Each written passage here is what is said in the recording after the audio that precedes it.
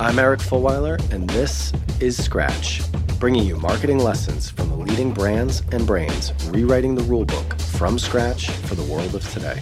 One of my principles in marketing and I think in life is to always be learning. Without debate, you wind up in a safe space. That's where a lot of things are challenging the standard, the norm, because they're basically saying this makes sense. The bigger you grow, the less empathy, the less common sense, which is now translated into nonsense instead. I think there is an aspect where things that are slightly nonsensical, things that we don't expect, things that don't seem entirely logical, do have the strange compensating advantage of garnering a lot of our attention. No industry is operating in isolation. The most successful ones operate at the confluence of multiple industries. Is critical, because if you only do what you know works, you're never going to be the one who captures lightning in a bottle. You know, if you're a challenger brand, depending on your positioning, of course, and what type of brand you are, you should be positively disruptive, because I think you should add value rather than just kick off.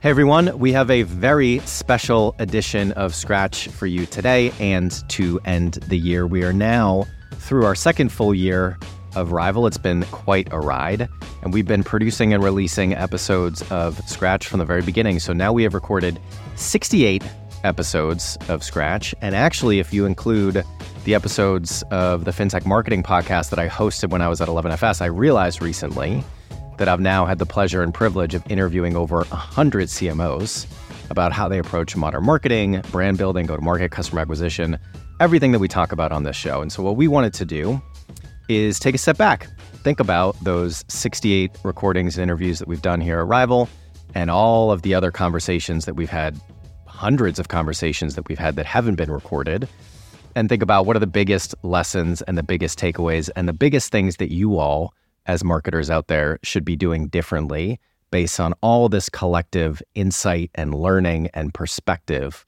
that we've been able to collect over these first 2 years. So what we're going to do today, this is going to be a long one, as you know, if you've already clicked on this, and you can dip in and out of it. And we're kind of thinking of it as almost like a reference episode. So maybe some people will listen all the way through.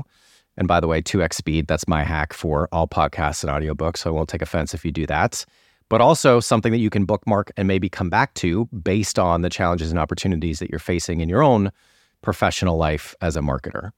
So what we're going to do is have a very special guest that I'm going to introduce in a second. And we together are going to talk about the 10 biggest lessons and takeaways from interviewing over 100 CMOs. And again, 68 of those being on Scratch. We're going to play some of the most valuable and differentiated clips that we found, and we're going to have a discussion about it.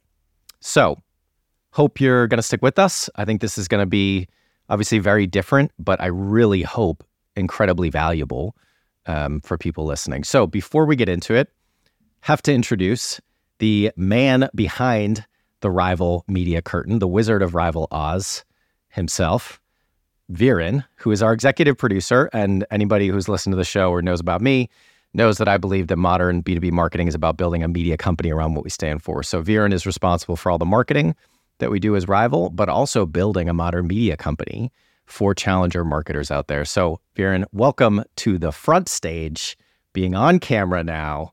Well, thank you very much for that wonderful introduction. I don't think I've ever been introduced as a wizard of anything before, so that's kind of cool. But I'll take it. I've been at Rival just over a year now, and running all things media and marketing essentially. But it's been an incredible journey, and I think just as you had said, Eric, like having the privilege to speak to some of these CMOs who are definitely changing the game has just been so eye-opening. You know, I think we oftentimes, especially in our sector, we get kind of, I guess, into this echo chamber of what we think is correct and traditional and the right thing to do in marketing. And just speaking to so many of these different CMOs week in, week out through the podcast, but also through our roundtables and all those types of things, it's just been amazing. So I think this will be a super, super interesting episode. And for people who don't like to waste time, I think this is a really fast line, efficient way of getting all the best out of our podcast. So excited for it. Yeah. And I think it's such a good point. You know, obviously the FinTech Marketing Podcast was great. I think being now at Rival, where we're, our ambition, our vision over the lifetime of the business, in the strategy work we do, the tech we're building, but of course, in the content that we produce and put out there, is to try to understand what drives the growth of successful challenger brands. And being in FinTech, there's of course many of them and so many things you can learn from within that category. But being able to sit here and interviewing, the CMO of Hyperloop one week and the CMO of Pepsi the next week, and on and on and on, all these different categories and stages of business, startups, 4-person startups when we had We Are Riley on in the early days, all the way up to some of the biggest companies in the world with General Electric and Shell and MasterCard. And so being able to piece together or pull together what are the consistencies across category, across stage, across scale, across markets that the best CMOs, in my humble opinion, are really applying to what they do. We're going to go through 10 chapters. You can definitely check the show notes and figure out where you want to dip in and dip out. But with that, why don't we get into the first one? So chapter 1, as we're calling it, and it's interesting because, not to skip ahead, but chapter 2 is going to be essentially about customer centricity, which really, in my mind, actually is probably the most important thing. And I always say that the best brands, much like the best products, are really built from understanding and being able to deliver on a differentiated need that the market has that your competitors haven't been able to yet. And, spending time at 11FS and building product where we use the jobs to be done methodology, I always recommend that for people as the best way to understand how to build a great brand.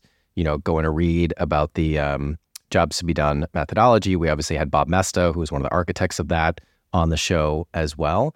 So the customer centricity piece is the most important. But the reason that the framework for innovation is number 1 is because it is the thing that I heard most frequently from all of these CMOs.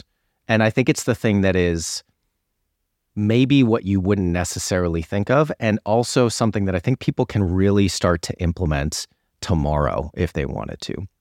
So the way that I think about and how I would define this idea of framework for innovation is basically ensuring that there is time, budget, focus set aside to do new, different, and actually inherently risky things, right? So you could take a 70-20-10 framework, and if you want to go Google that, you can, but it essentially says 70% of your time and money should go towards kind of tried and true, whether it's media channels, whether it's creative executions, the things that you know are going to work. 20% go to what I call new and next, the things that are coming up that are probably going to work pretty soon, relatively safe bets, but not the core. And then 10% is the 10x ideas, the big swings that you're going to strike out a lot, but you might hit home runs. And I think, again, going back to the product side, you look at innovation within businesses, and a lot of it typically comes from this type of 10x, 10% time, like Google has, allocations. And the same thing is there for marketing. So we heard this from a lot of different CMOs. The one that has really stuck in my mind probably the most is one of the earlier episodes that we did with the CMO of EOS Beauty Products, So-Young Kang. So we focused in on kind of like a specific case study of what EOS had done. And So-Young is brilliant. You should definitely go check out her LinkedIn, her background. She's done a lot of amazing things. But at EOS, she has a very specific way that she approaches the importance of and how she sets up her team to have this framework for innovation internally. So we double clicked on this campaign that they did, this incredibly successful viral campaign that was called, quote, Bless Your Cooch, which garnered them an increase of 2,500% in product sales. So not like a marketing metric, product sales, and 450x'd their website traffic in the period of the campaign. And this was kind of a punt. For this one that worked, there were probably 9 that didn't. But that's kind of the point, is you need to take these big swings. And I think, Viren, we can probably be honest about this within Rival. The client work, the tried and true, just like the normal stuff always takes priority. But really, these CMOs that break through, that build brands that break through, the most consistent thing that I heard and the thing that I would really recommend people listening to do is find a way, even if it's not 10%, even if it's 5%, make sure that you're not only doing the things that you know will work now, make sure that you're putting time aside to test, to take risks, to do things that are creative and innovative. So with that, let's hear from So-Young. One of my principles in marketing and I think in life is to always be learning. And so within our marketing team, we have created very much a culture where it's not about success or failure, it's about success or learning. And in order to do that, as a leader, you really have to create the space for your team to be able to feel that they have room and trust to take these risks and to be able to lean in and learn. You obviously, as a leader, you have to be measured about it, which is, I think, where the resource constraints, the budgeting process, all of that comes into play. But you do have to set it up with your team and make sure that from the top to the bottom, it's understood that testing, experimentation, and learning on a day-to-day business is just fundamentally a part of what we do. And so we always leave room for testing in every campaign that we run. We always leave a certain portion of our budget. We always leave some portion of our tactical plan is going to be different from the last time that we did it. We don't repeat the same thing twice. Now, whether that is related to the content strategy, whether it's related to the, let's say the organic versus paid mix, whether it's related to platform strategy, like in this case, that can be different every time, but the team has now understands that that's a big part of how we continue to grow as marketers. So we leave a portion of the budget of everything that we do for experimentation. We always identify what that testing agenda is going to be up front so that we can manage to understand what our KPIs and how we're going to just measure success. How are we going to know at the end of this experimentation that it's something that we would want to do again, that it will be part of our ongoing arsenal? The interview was So-Young, as you can hear, like she's brilliant. It was definitely one of my favorites from the ones that we've done. There's so much good stuff in there, even just hearing it again right now. The only thing that I wanted to build on that's funny, it wasn't a recording, but I was down in Abu Dhabi this week because we did the first event for Bridge, which is the marketing committee of the MENA FinTech Association. So it was 12 CMOs from Middle East and North African fintechs kind of having an open conversation about how they're approaching things, et cetera. You know what? Actually, we did record it. Maybe we can get a link to that once it's edited and put it in these show notes as well. But anyway, there's a CMO from this business called Liquidity Capital. It's actually based in Israel. And he was saying that one of the biggest shifts that he's brought to the table within the organization is to help the rest of the company, and particularly leadership, think of marketing as a research and development function as much as anything else. Much like product would have research and development, marketing is kind of research and development as well. And that's, I just kind of connected those dots in my mind, hearing Roy this week talk about that and hearing So-Young talk about that as well. So I think that is also a good takeaway from this and the framework of innovation that might help unlock a different perspective for people. Yeah, I definitely have to agree on that. I think like this whole idea, and I think we spoke about it at our last, maybe the second to last roundtable we did a couple months back. And I can't remember exactly who it was, but one of the CMOs who attended said that she was sick of the title of marketing. And the reason was because she was like, well, marketing encapsulates so much. It is essentially, yes, a research and development. It's an innovation function. It does so much more than what people give it credit for, especially across the business. And I think one of those things is like, as marketers, a lot of times the other departments in the business kind of look at you as like, oh, you guys are the ones with the like crayons and coloring pencils and you just do that stuff. And because you're so close to the customer, you kind of are at this weird inflection point where you have to figure out innovation. Like you are the first line of innovation and first line of defense against any oncoming threats, essentially. So I think it's really important that marketers start thinking about that. And I think to So-Young's point, like you need to constantly be learning. Like I know even Jenna in our team, like she says like the way paid media has changed in her career, that what she was doing when she started has changed 360 degrees to what she's doing now, right? And the skill set that's required now. And that requires constant learning to be able to innovate. 100%. All right, I know we're going to hear from Linda at GE, and Viren, I'll let you tee this one up. But Linda, for the people that don't know her, I mean, she's a powerhouse in the industry. She was actually a client of mine, one of the early clients. So she had to put up with me as I was kind of learning the agency ropes. But she's great. What she's done with the General Electric brand, obviously they've gone through some business ups and downs, but I think from a marketing perspective, it's been amazing. And we probably could have included a clip from her in any of these, but we've got a good one for Framework of Innovation. Yeah, definitely. I think as much as this is a little bit counterintuitive to what I just said about us marketers loving the coloring pencils and the creative side of stuff, like I think Linda made a really impressive point, and honestly, I was surprised it came from a CMO of such a large incumbent business and such a traditional business. The fact that she mentioned, you need to have a framework for innovation, not just for the quantitative side of things, but also on the creative side of things, because ultimately your customers are the ones that are seeing those activations, seeing those campaigns that are going out into the world.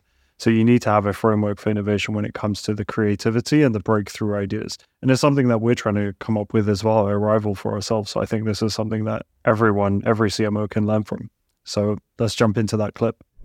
I have the highest regard for the creative process. To me, there's magic, there's alchemy that happens, but I don't think it just happens with white sheets of paper and people sitting around a table with, M&Ms and, a couple beers or what have you. I think the best creativity comes from a few things. Constraint, to me, is always critical. If you don't have the constraint of, Eric, you said this at the beginning, what problem are you trying to solve, right? You can't open the aperture too widely. I have always embraced tension, and I don't know if this is an oldest of four girls kind of thing. I don't know where it comes from, but I think without healthy challenge, debate, you wind up in a safe space. And for a very big company that is well known, GE is a company that you don't have to explain to people. GE, let me tell you who we are. Playing it safe, playing it overly safe, can actually result in the opposite of what we're looking for. We want to show up in a way that's a bit unexpected because you do know us so well. So figuring out how to have a little bit of sandpaper while we are thinking through how we're showing up, what we're saying, the type of people that are commenting on, any different campaign. I think tension can be incredibly important. By tension, I don't mean fisticuffs. I don't mean people throwing bottles at each other. Respect to me is everything. Kindness is everything.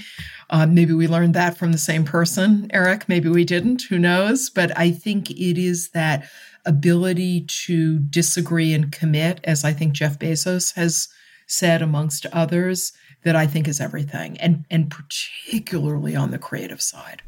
Framework for innovation, you can take it from different perspectives. You can take it from different approaches, even with those two very successful in their own right CMOs. Like, they think about it differently. And that comes from their background. That comes from the brand and business that they're in. That comes from the team that they built.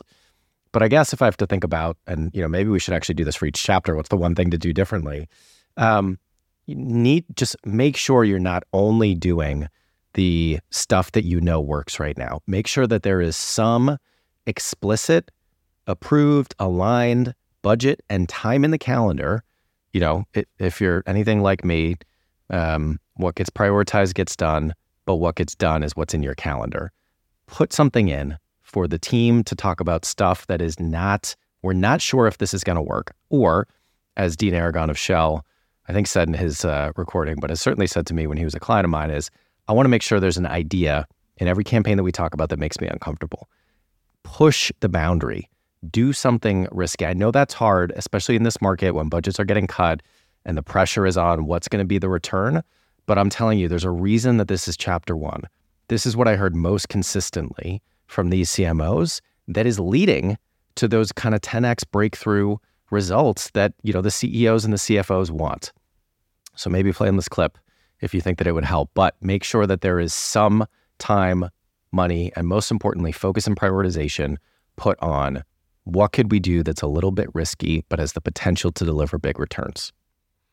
Just to kind of add two final things to that, Eric. One, I should have known you were going to end every chapter with one thing to take away. And second, yeah, just on that point of like really figuring out what your own personal framework for innovation is, it's really driven by a couple of things, right? And I think one of the key things that we see is like not only the culture of your own organization, like understanding the culture of your own organization, but understanding your customers. So I think that takes us nicely into chapter 2, which is the relentless focus on the customer. So let's jump right in. All right. Chapter 2, relentless focus on the customer. So I talked about this a little bit in the intro, and we've also got 3 clips. One of them, at least, that's 2 of them actually that are relatively long. So I think I'll keep this short. I actually, well, I guess I didn't forget, but seeing it now, there's a reason that we wrote relentless focus on the customer, not customer centricity. You know, I know it's maybe semantics, but I do think there's a difference. I mean, that is the thing that I heard from John Sheldon, from Matt Webster, from Martin Lindstrom, from so many of these CMOs, was there is just, you know, it's at the top of their list and the top of their mind. How do I understand, you know, the audience that I'm trying to serve, and what can I and my team do differently to really make sure that we're getting in there? So I think that I will probably leave it there, but I love starting with John, and I actually forget if it's in the clip, but I remember still, even though we did this recording more than a year and a half ago, him talking about, and I've heard this from other people as well, getting on the front line, spending time in the call center.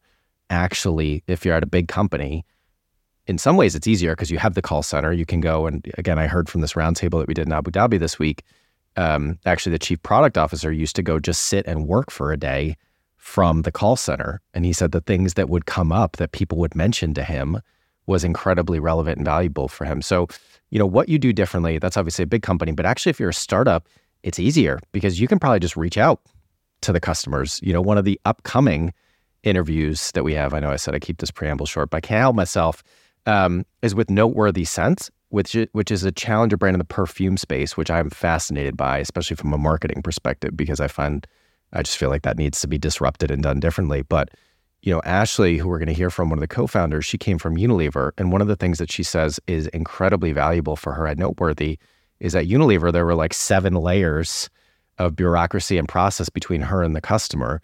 And at Noteworthy, she can just email them and ask them what they think and get their feedback. So the relentless drive, and again, I think how I said it is probably the thing to do differently. Like, everybody's got their to-do list. Everybody's got the sticky notes on their wall at home or whatever. How do I understand the needs of my customer, how they're changing, the culture around them? Have a relentless focus for the customer at the top of your list. So let's start with this clip from John Sheldon of Smile Direct Club.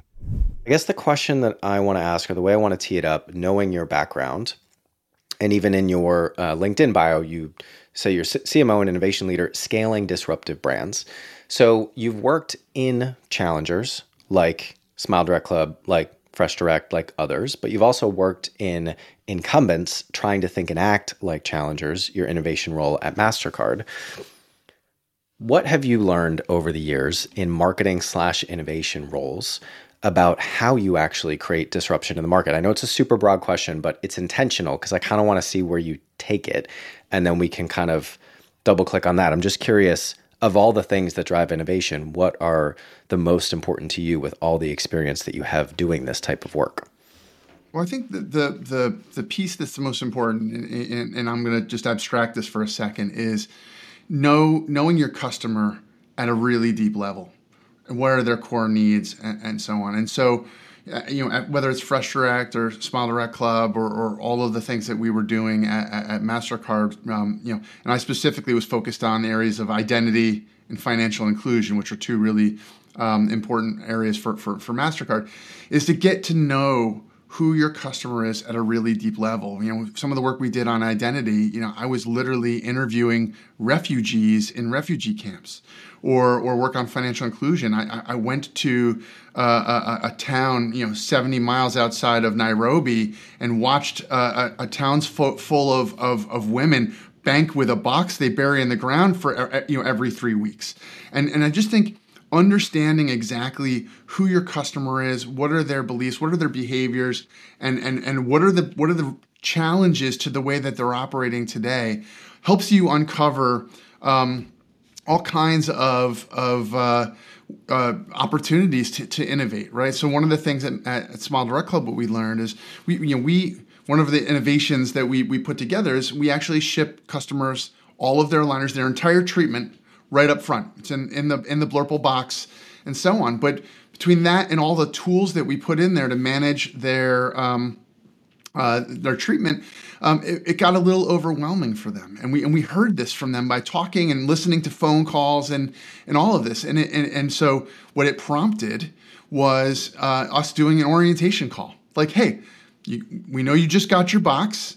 Let us take you through it together. It'll take 10 minutes, but by the time you're done, you'll be much more comfortable and confident. And what we found is the people who we take that orientation call through, they call us less. They complete treatment more frequently, and generally speaking, they start when we go through the orientation call. A lot of people receive their treatment box. Some people receive it and like set it aside and just end up like delaying the beginning of their treatment because they're intimidated. And right, so that orientation call helps pull them through and get them the confidence to get going in this treatment. And so it just comes from listening to and watching the behavior of your customers really, really closely. Yeah, I totally agree. And at the end of the day, it's interesting conversations like this, just day to day, no matter what you do as a marketer or really in any business. So much of it is actually not focused on the customer. And at the end of the day, all growth ultimately comes from understanding and solving a customer's need in a different way. Of course, there's support things that need to happen in order to enable that type of delivery of value, but that's really it. I don't know if you're familiar with the Jobs to Be Done framework, Clayton Christensen, Bob Mesta, that type of thing. It's the whole the people don't want a 6-inch drill, they want a 6-inch hole in the wall.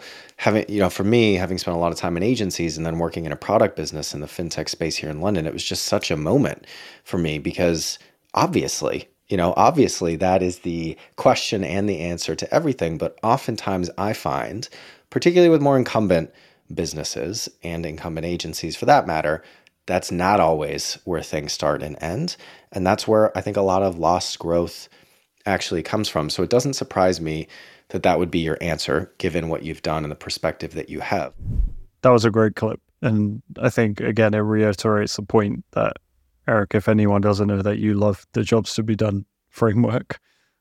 But no, it's awesome to hear from John. I think like that point he made about, actually being in the refugee camps when he was with MasterCard to really understand like, how are people banking here? How are people like transacting? I think that's super important because like, a lot of times you hear about some of these frameworks and it's really great to hear like, how do you actually apply some of this stuff? Like, I think a lot of times we get quite cerebral and quite theoretical with it, but it becomes super tricky when you are actually on the ground and trying to figure out like, where do I apply this and how do I actually get an insight from this that I can use? And that's quite difficult. Like, do you have any methods? Obviously, you mentioned at the top of the show that you've spoken to like over 100 CMOs now. Do you have any methods that, actually stand out that you feel personally have actually helped a lot when going to market with something like this? It's a really good question. And yeah, I don't know how to stress it anymore or enough. Like, go study the Jobs to Be Done methodology, and I think it's so fascinating, this idea of people hiring brands, right? Like they're choosing to bring your brand into their life. They spend their time, they spend their money. Like, why are they doing that? What's the end that they want that brand to deliver for them? And, when we go through our brand and product positioning work with the Brand OS framework, a big thing that we're looking at is what's not just the functional benefit, but the emotional benefit that people want from your brand. So yeah, can't stress Jobs to Be Done enough. I think for me, where my head goes, two things that might be helpful for people in setting up Rival. I spent, and I think in general, I'm a bit more of a, brute force. I'm just going to put the time in and go do it. You and I have this conversation all the time, right? Like, let's just get going, 80% and done, not 100% and perfect. I think that's a good tension that we have. But, with Rival, I spent the first 6 months, one of the big things at the top of my list was just what senior marketers do I know? How can I kind of get 15, 20 minutes of their time or send them an email, the early email newsletters. And actually where AMP started was a kind of friends and family network of like, hey, we'd love feedback on the things that we're doing. What about this offering? What are you not getting from traditional marketing consultancies? You know, where do you think this is going? But the first 6 months, so much of my time was just reaching out to the people I knew, trying to get some introductions, not for business development, but for feedback, trying to understand what CMOs are looking for, what they're not getting from other consultancies or MarTech providers or content providers in the industry right now. I think the other one that I would put out there, and really this all ties together with like the research and development and the framework for innovation conversation that we were having before. But I remember when Dubose, Jenna, and I were at VaynerMedia, you know, it nearly killed Jenna, but we were the kind of digital media agency, planning and buying agency for Amazon Prime Video. And we ran a campaign that was 192 countries. I think the joke was the only places that we didn't buy media were North Korea and the Sandwich Islands. But anyway, the thing that was amazing about working with Amazon, and you read all the books and you hear all the headlines and kind of the, you know, the how people talk about Jeff Bezos and all that stuff. But, you know, the culture there was whatever we are doing, we're going to spend the money to deliver the results, but we need to make sure that we understand something about our audience when we do it. So, yeah, I don't know if that's, you know, I don't have a like kind of here's my standard structure for doing it. Again, there's so many good things in the research and content that's out there about jobs to be done that I'm sure you could take. But I think the biggest thing for me, and actually even thinking about it now, maybe I need to get back to doing more of this, is how are you spending time with and listening to your customers or potential customers? So I know we got a couple more clips that I definitely want to get to. There's some great learnings in here from Matt Webster of Activision that we're going to play next. And it's fascinating. You know, I'm not as much of a gamer, but just hearing some of the stats, you know, and if you haven't listened to the whole episode, I would definitely go back and do it. Video gaming being bigger than music and movies combined. It's just a massive, massive industry. And Call of Duty, of course, is one of the biggest properties, one of the biggest brands in that industry. And Matt's responsible for marketing that at a global level. So hearing about how he approached some of the big campaigns that they needed to do, the launches for new versions of the game, and how he took a relentless focus on the customer and applied it to the work that they did at Activision. So let's hear from Matt. For a lot of the people listening that might not have that, you know, scale and that IP to build on top of with what they're doing, what are some of the takeaways or lessons, either good or bad, that you've learned from this launch that could be relevant to really any marketer out there? Great question. I think, you know, the main thing that's been front of mind, and this is probably consistent across multiple industries, is the player first, the audience first approach, which sounds a little bit cliched, but it's all too easy, I think, once you start to see success, to start to pivot away from that core. And the best companies that I've worked for have been the ones that have retained that consistently throughout and never deviated. You know, Amazon's probably the most well-known case study of that, of creating the most user-friendly and cheapest user flow available at the time. So keeping that consistently throughout, I think, is of utmost importance, and that player centricity. The other thing that I find quite fascinating as well, and it will depend on the different industries you're working in, is the multi-sided marketplace piece and the flywheel associated. So again, Amazon did that famously. I think at Twitch there we had, you know, multifaceted community from streamers to streaming managers to the viewers themselves to brands coming in then and sponsoring that space. So finding ways that, you know, you can retain that player centricity or audience centricity for other industries, but consistently try and galvanize those different stakeholders within that flywheel to be able to drive success. And I think when you have that perfect formula of all of those different stakeholders concurrently, that's when you see exponential growth and when you continue to see strides forward. I actually think that that's a great prompt for people to think about. What's my flywheel? What is the flywheel of my business? Even if you're in a marketing, I just think it's an interesting thing to explore, because we tend to think of flywheel, everybody associates with Amazon or e-commerce businesses, or, you know, I really think that anybody just thinking about what is going to bring people value, and then how is that going to bring value to the business in a cyclical way, in a way that kind of builds on top of each other, of the components. I think that's actually a really interesting insight and takeaway. That was a really, really great episode. I think, like, knowing the scale of what Matt has achieved at Activision, like launching one of the biggest games in the world with Call of Duty, like, it just goes to show how important this customer centricity or relentless focus on customer is at every single level. But not just like the key thing that stands out to me is like, it's not just a B2C type play. Like this is something that we're actively trying to do in B2B, right? Like Rival, we're a services business, but we're trying to do this at every step of the way. Like the conversations we have with the AMP group and like the fact that we are constantly trying to speak to CMOs about what type of content do you want to see? What type of research do you want to read? Like all these different things, they are all part of our flywheel, right? And I think it's super important that you don't shy away from that, especially as you start to scale. And I think that's one of the things that I really took away from the next clip that we have lined up, which is Martin Lindstrom. And he's famous for being just a master of being able to find these practical solutions to really get back to understand your customer, especially when you're a business, you know, the size of Lego or one of these huge behemoths. And yeah, he just really understands that. And I think we should hear from him as to how he's managed to get so many of these age-old businesses back into their customers' shoes and really ensure that the KPIs are lined up correctly with what the customer actually wants. So let's hear from Martin.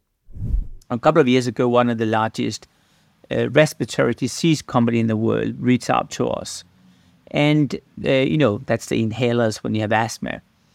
And they said, listen, we want to be customer focused. And I said, fantastic. When did you last visit your patients? And the answer was never. Now, this company has been around for nearly 100 years. They never spoken to the patients. So that's kind of disturbing. Compliance was the excuse, which were not true. So we started to visit patients across the world. And I ended up in a home of a 28-year-old lady. She'd had asthma her entire life. And I asked her, how did it feel like to have asthma as a child? And she started to cry. And she told me this touching story about how she was bullied in school. She was told she was a disgrace for human mankind. That's her words, not mine. She was ditched from parties.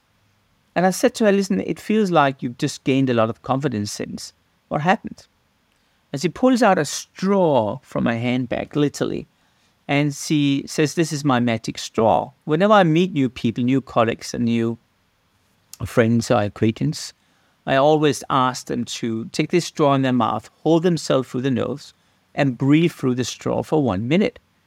And when you do that, you can feel how it is to have asthma.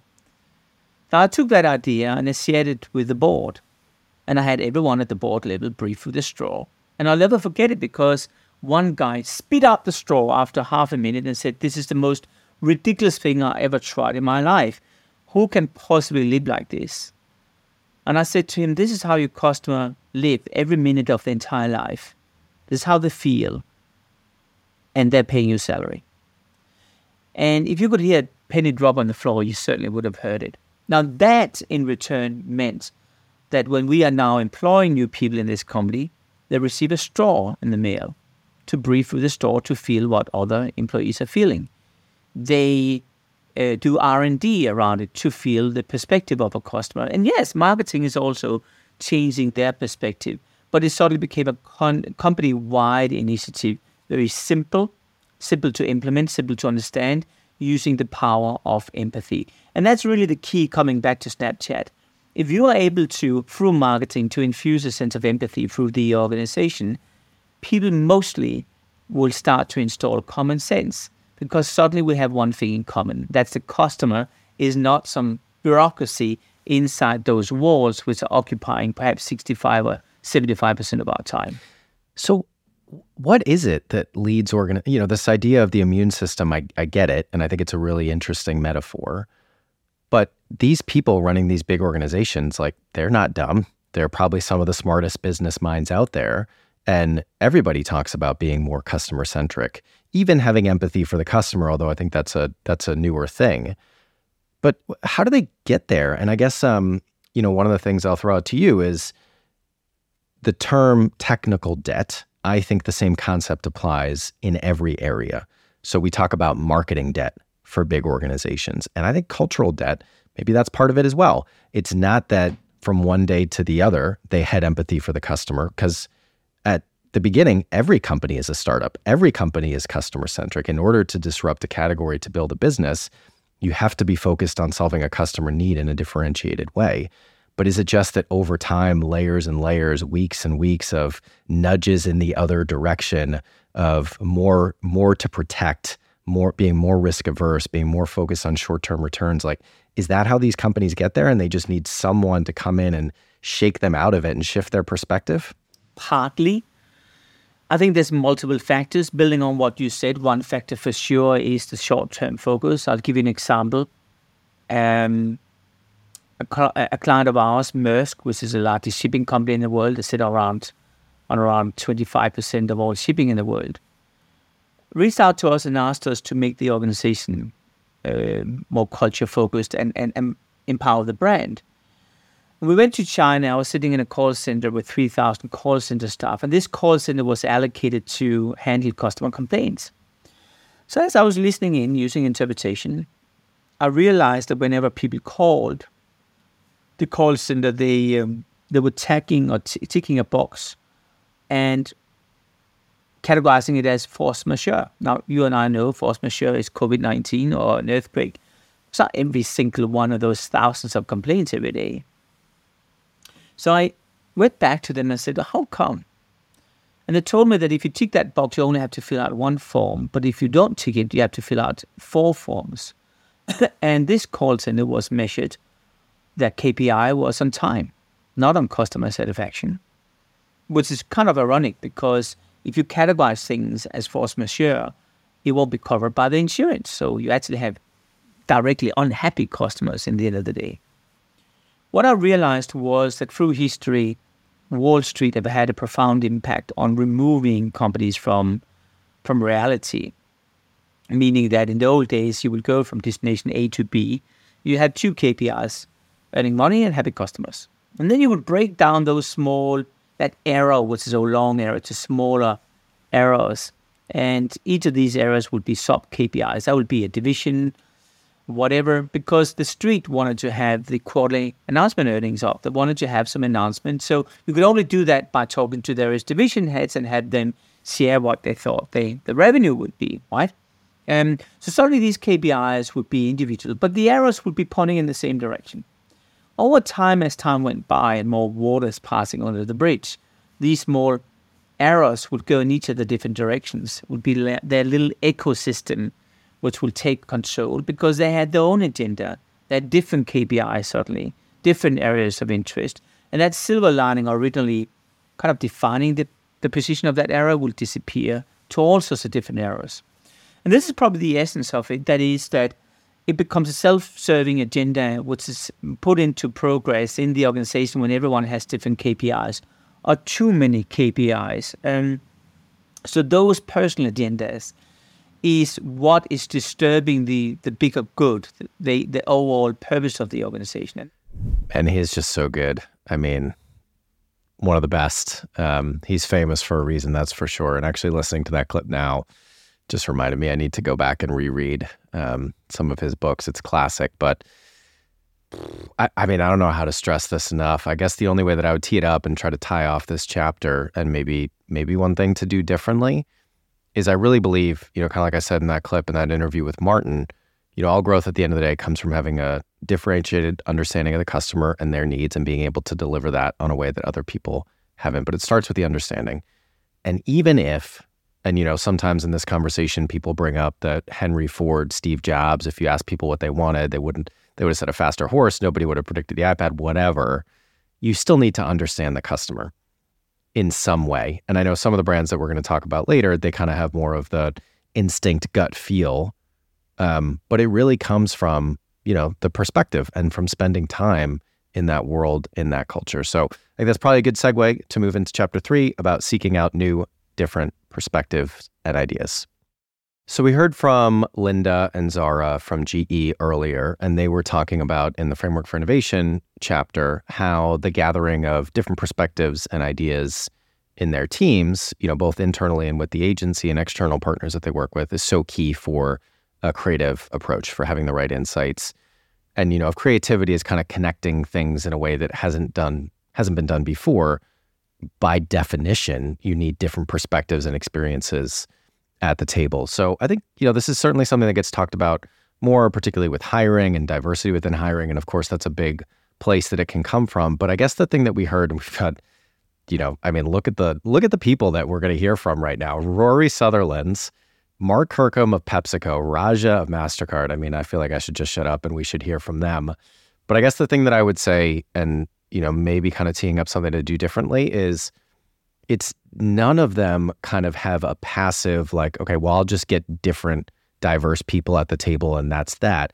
They are constantly driving not just their teams, but also themselves. Rory is I don't even know like what his IQ would be, and the amount of stuff that he knows, I feel like I would forget in 5 lifetimes. And also Raja, and just how curious he is about learning other things. So stepping outside of your box as, not just marketing, but having kind of like the intellectual curiosity and drive to learn about behavioral economics, like we're going to hear from Rory, or, what the next trend and dimension of AI is going to be, but just constantly striving to learn new things and make sure that perspective and diversity of perspective is constantly being grown, proactively being grown within your team from you as a marketing leader. So let's start with Rory Sutherland of Ogilvy. I think we've lost a little bit of our swagger because it's no longer these guys make money from the media and they agree to work with us. It's kind of dance for me, monkey boy. It's a fundamentally different dynamic in the relationship as well. I mean, it's a mixed. I don't have the solution. I do think there is an interesting solution, which is in probably somewhere between the agency and the event space. In getting a mixture of people together to work on a problem. I think the hackathon model, incredibly bright person who's just left VCCP as a planner, who's called Amelia Terode. I noticed that her new agency, effectively, they discovered that the thing the clients really valued was the hackathon model. And by the way, there's a big advantage to the hackathon model, I think, which is that you can bring people in who are not only marketers. You can bring in people from operations, you can bring in people from finance, you can bring in people from new product development, into a hackathon. And you can create something much more multidisciplinary in its problem solving.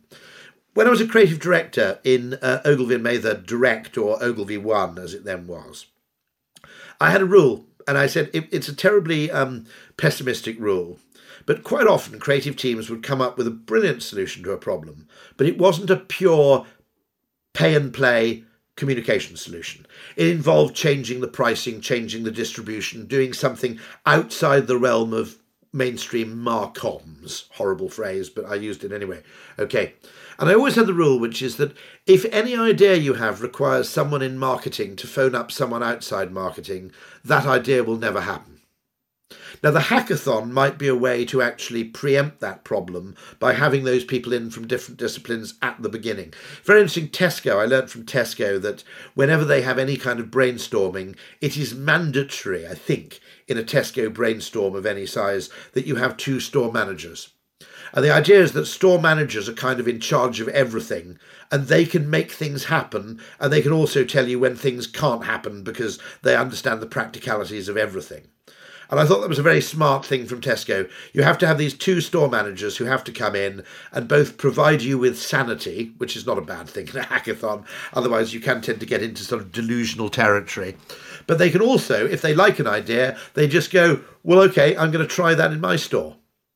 I think there was a brilliant one, which was an idea about changing the labelling so that when you marked down sandwiches, you only had to stick the new price label on once rather than twice. That was one of the ideas that emerged from one of those things. Because I think the barcode was on a separate... The barcode might have been on the hypotenuse and the price label might have been on the baseline. And so every time you changed the price of a sandwich, you had to cover up both, I think. I think it's such an interesting point you raised there about the implementation of the ideas, often holding ideas back. I guess one of the things I'd be curious to know a bit more about as well is, I think, is marketing holding itself back sometimes from scaling based on the idea of approaching every problem fresh? I think one of the things I think you've spoken about before as well is the ability to kind of stand on the shoulder of experience, the idea of collective knowledge within the industry. You look at something like law or something like medicine, and there's a real understanding that the things that have come before can help to inform new solutions.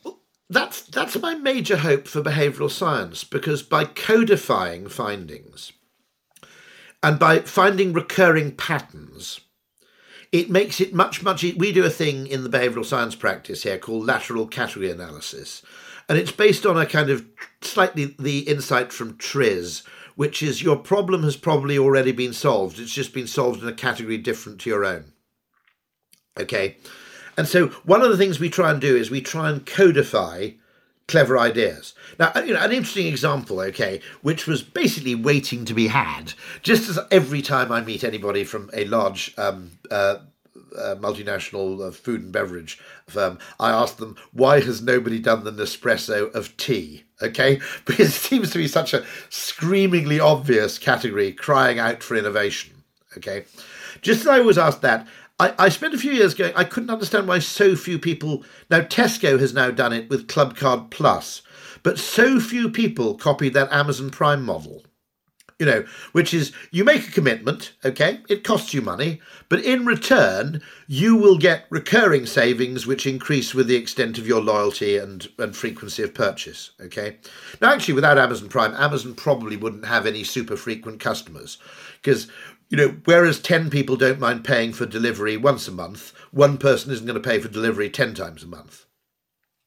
But it always struck me that the Amazon Prime model was one which almost anybody could adopt. Your airlines could. Actually, EasyJet did, but that was partly me. So I was the co-inventor of a thing called EasyJet Plus, where you paid about £80 a year, and it meant that when you flew, you tended to get the upfront seating, and was it a bit of baggage allowance? I think you got speedy boarding and upfront seating route every time for free. So it was a kind of Amazon Prime for EasyJet. And but it's surprising to me how few people have attempted to replicate that, I have to say, because it strikes me as a very clear pattern. How it works is patently clear, and that strikes me as odd. And so I think one of the great things about behavioural science is by codifying, data only gives you the what, behavioural science gives you the why. And if you know the why, you can see recurring patterns in human behaviour and preference and so forth, and what it enables you to do is to enjoy that efficiency of redeploying an idea from one place to somewhere else. And I don't think advertising, which was overly focused on the brand level of decision making, not that brands aren't important, but they're not the only game in town, okay? Brands are hugely important, but nonetheless, not every problem is a brand problem necessarily. It could be a channel problem or whatever, okay? So I think there's something really important there, which is that the ability to effectively stand on the shoulders of giants, if you like, or to build on past experience, I think is made possible by behavioural science because it has this kind of Linnaean system of classifying and codifying different behavioural tendencies or anomalies.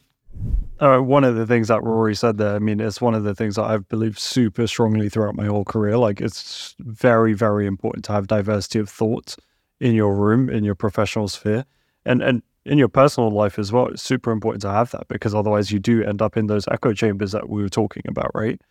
And just having this access to lateral thinking allows you to solve problems at much greater speed and with a lot more effectiveness, I've found. Definitely in the creative spaces.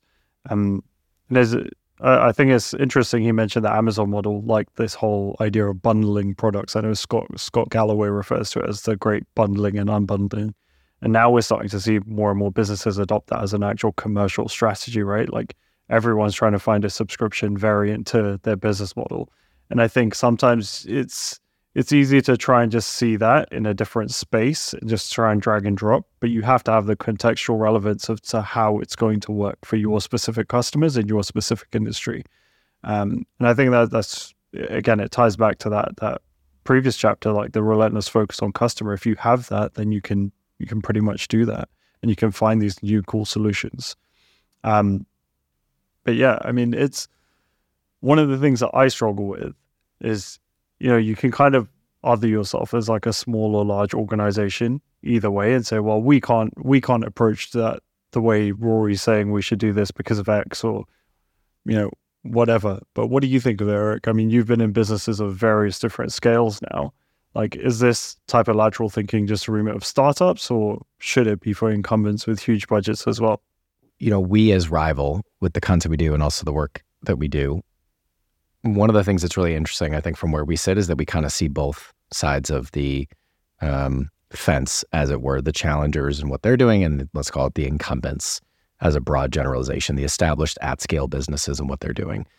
And that means we can also kind of see what they're doing differently. And so if, I love the expression growth in a category is a race between challengers trying to get scale and incumbents trying to get innovation, there are different advantages at both ends, right? There are a lot of advantages that startups have about how they can drive innovation because they don't have, as much that they would be risking. They don't have the restrictions. They can move a lot faster. There's so many things, obviously, within that. But there's also so many benefits of scale. And if you're at scale, then essentially you're trying to get more innovation. And if you're at more the innovation end, without the scale, you're trying to get to scale. So I think it's easy and obvious to point to how different perspectives can come up within startups. Essentially, that's what they are. If they are anything, if they are growing, if they haven't gone out of business, it's because they have a different perspective on how they can deliver on the needs of customers in that category. But incumbents have a huge advantage as long as they don't get stuck in the classic innovator's dilemma of only focusing on, how they've always done things and what works right now. And so I love, kind of to tee up the next clip, how Mark Kirkham at PepsiCo talked about this, because it's, one of the biggest companies in the world. But a lot of what he does as CMO of International is he looks at kind of challenger brands within the portfolio, but also outside of the portfolio to bring a different perspective into the broader business and how they do things. So let's hear from Mark. I'll give you a great little brand that most people don't know that's been around 20 years, but it's one of the fastest growing brands in our portfolio. That's called Sting. It's an energy drink that literally started in Vietnam 20 years ago, has been very successful in India and Pakistan and Egypt. But what's amazing about this brand, it's not your traditional energy drink. It's an energy drink that is established in many cases in Vietnam, one of the highest penetrated categories, in the world. It's a 48% penetration of energy drinks in Vietnam. But it carved out a really unique proposition, both in terms of the brand expression. It literally had one SKU, one flavor, and it just kept growing. What I love about what we've done over the past few years, and I have to give all the credit to the local teams who have really just embraced this brand and made it their own, is the cultural relevance and the very specific channel and call it market development work that they do to launch this brand. Getting the right price point. They've done great work in reducing sugar and kind of making this product even better for you. And even though it's an energy drink, you're coming into the market with a different proposition than it was, 15, 20 years ago. They're bringing really local storytelling tied to local culture. They're taking, energy is one of the most important needs. And we saw this particularly over the pandemic that any consumer has. But how you deliver energy in the cultural context of how you deliver energy. And some of the work the team in India has done, for example, tying it back to Indian culture and the spirit of energy and the kind of unique ties to Indian culture, Bollywood and movies, and just really making it their own. I think that will allow Sting, which, is literally one of our fastest growing brands in our entire portfolio in the world, to be an iconic brand in the future. It's already an icon in the eyes of certain markets. I mean, it's the leading beverage in Cambodia, for example, of all beverages, our portfolio and others. And it's one of the fastest growing in some other parts of the world. And I think the other thing that's important is a lot of these things happen outside the US.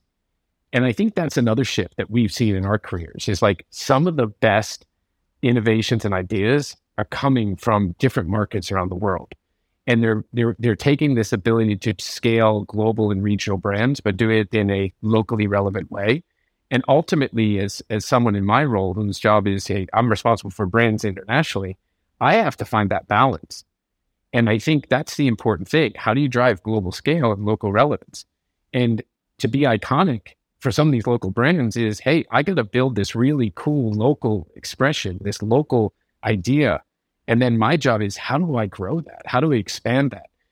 And so that's, to me, what makes these kind of, I'd say, fledgling or younger iconic brands really exciting to watch grow and to nurture. And also, it's a great learning for the big iconic brands like the Pepsis and the Gatorades, because then we can say, well, how do we just continue to evolve what we're doing and look to the smaller brands and look to other categories to inspire us. I think it's a really interesting approach that Mark has taken, especially at a global level, especially an organization of PepsiCo's size. One of the things that I've always kind of struggled with is, just this idea of like, as you grow in seniority and also as your brand scales, like you just become increasingly siloed in your perspective, in your team's perspective, in your own outlook, basically. And you, like Martin Lindstrom said, like your own KPIs ultimately. And it's something that I'm actively trying to get better at. And it kind of reminds me, like when I ran a production studio, we used to do like a Monday meeting, and it was kind of like everyone sat down with like a coffee, and we would kind of always someone new had to always present a new idea. And it was kind of like you just see different campaigns out there in the wild and you just present that. It's kind of like a show and tell type thing. You have 30 seconds to 1 minute to present like this new campaign you've seen, why you think it was cool and why you think it worked really well. That's it. And the whole purpose of that was just to broaden your perspectives and broaden your horizons. And that's one of the things which I think Raja from MasterCard said as well. He had a much better strategy than my Monday meeting for actually making sure he's able to keep that experience broad and varied and keep his perspective fresh as well. So I think that's a great point to jump into his clip. So let's hear from him. If you had the opportunity to start your role over from scratch again today, what would you do differently? I would say probably a couple of things. The first one is I would have spent a lot more time in technology. I never spent actually time in technology per se. I leveraged technology, interacted with technology people, but there is merit, I think, in understanding technology from within technology. So that's one thing I would have done. Number two, I would have also spent time in certain categories, like, for example, consulting, where you get exposure to multiple industries at once. So it could be like a consulting, or it could be a private equity or a hedge fund. So these are the folks who are looking at multiple industries at the same time. So the amount of learning that you get from this is absolutely incredible. So that's something which I've done quite some time back if I had that foresight then. These would be the two things at the top. So multiple industry experience is very, very critical, because today, no industry is operating in isolation. The most successful ones operate at the confluence of multiple industries. So if you know more about these, you can really connect the dots much better than everyone else, and then bring it to power bring it to life in a very powerful fashion. So I think that would be the thought behind. Raj is so good, and I put him in kind of the same bucket as Gary, who I know we're going to hear from pretty soon, on just the amount of energy and drive that they have to constantly, even at the stage that they're at, be learning about new things and putting themselves out there and getting outside their comfort zone, I think is so key. So many great learnings in there. And again, with all this stuff, obviously we're playing the clips, but, especially for new listeners, because some of these were, that Raja one was probably right at the beginning, maybe 2 years ago at this point. So definitely go back if you're interested and listen to the whole episodes. But let's keep moving. We're going to move on to chapter 4 and talking about the importance of moving fast on the things that matter. So when it comes to speed, and actually had an interesting back and forth with a CMO who I really respect, Eric Sutton of Autobooks. This was on LinkedIn recently because, I talk a lot about speed being the most important factor in any organization. One of the biggest advantages that startups have against incumbents. And he was like, speed isn't, from his perspective, it's not the right way to think about it, because speed, it could mean moving fast on the wrong things. And so I've actually been thinking about that a lot, and it has impacted how I think about this. And hence the name of this chapter is not move fast, it's move fast on the things that matter. And so there's a little bit of nuance to that. But I think, so we're going to hear from Kate McCutcheon of Cedars first. And I think the only thing that I would say to tee this up is, obviously we talked about, jobs to be done and figuring out what the customer needs are and how you build towards them. But it really is two factors in that equation. It's not just knowing the right thing, and that gives you the impact. It's knowing the right thing, and particularly in the market and how competitive it is right now, for attention, but also, for people's money at the end of the day, whatever business you're in, you need to be able to move faster than other people once you know the right thing to do. And I think Kate has some amazing experience from Cedars and some of the other challenger brands, including Away, one of the challenger kind of suitcase travel brands that we point to all the time. So let's hear from her on how she thinks about being able to move fast as a superpower within businesses and this idea of principled risks. I think that the most important thing is the ability to move quickly and capitalize on moments. So I mentioned at the top, and you asked who my favorite challenger brands are. I said there was a marketing example I wanted to give you. I'm going to give it to you now. Union Pub in Washington, D.C.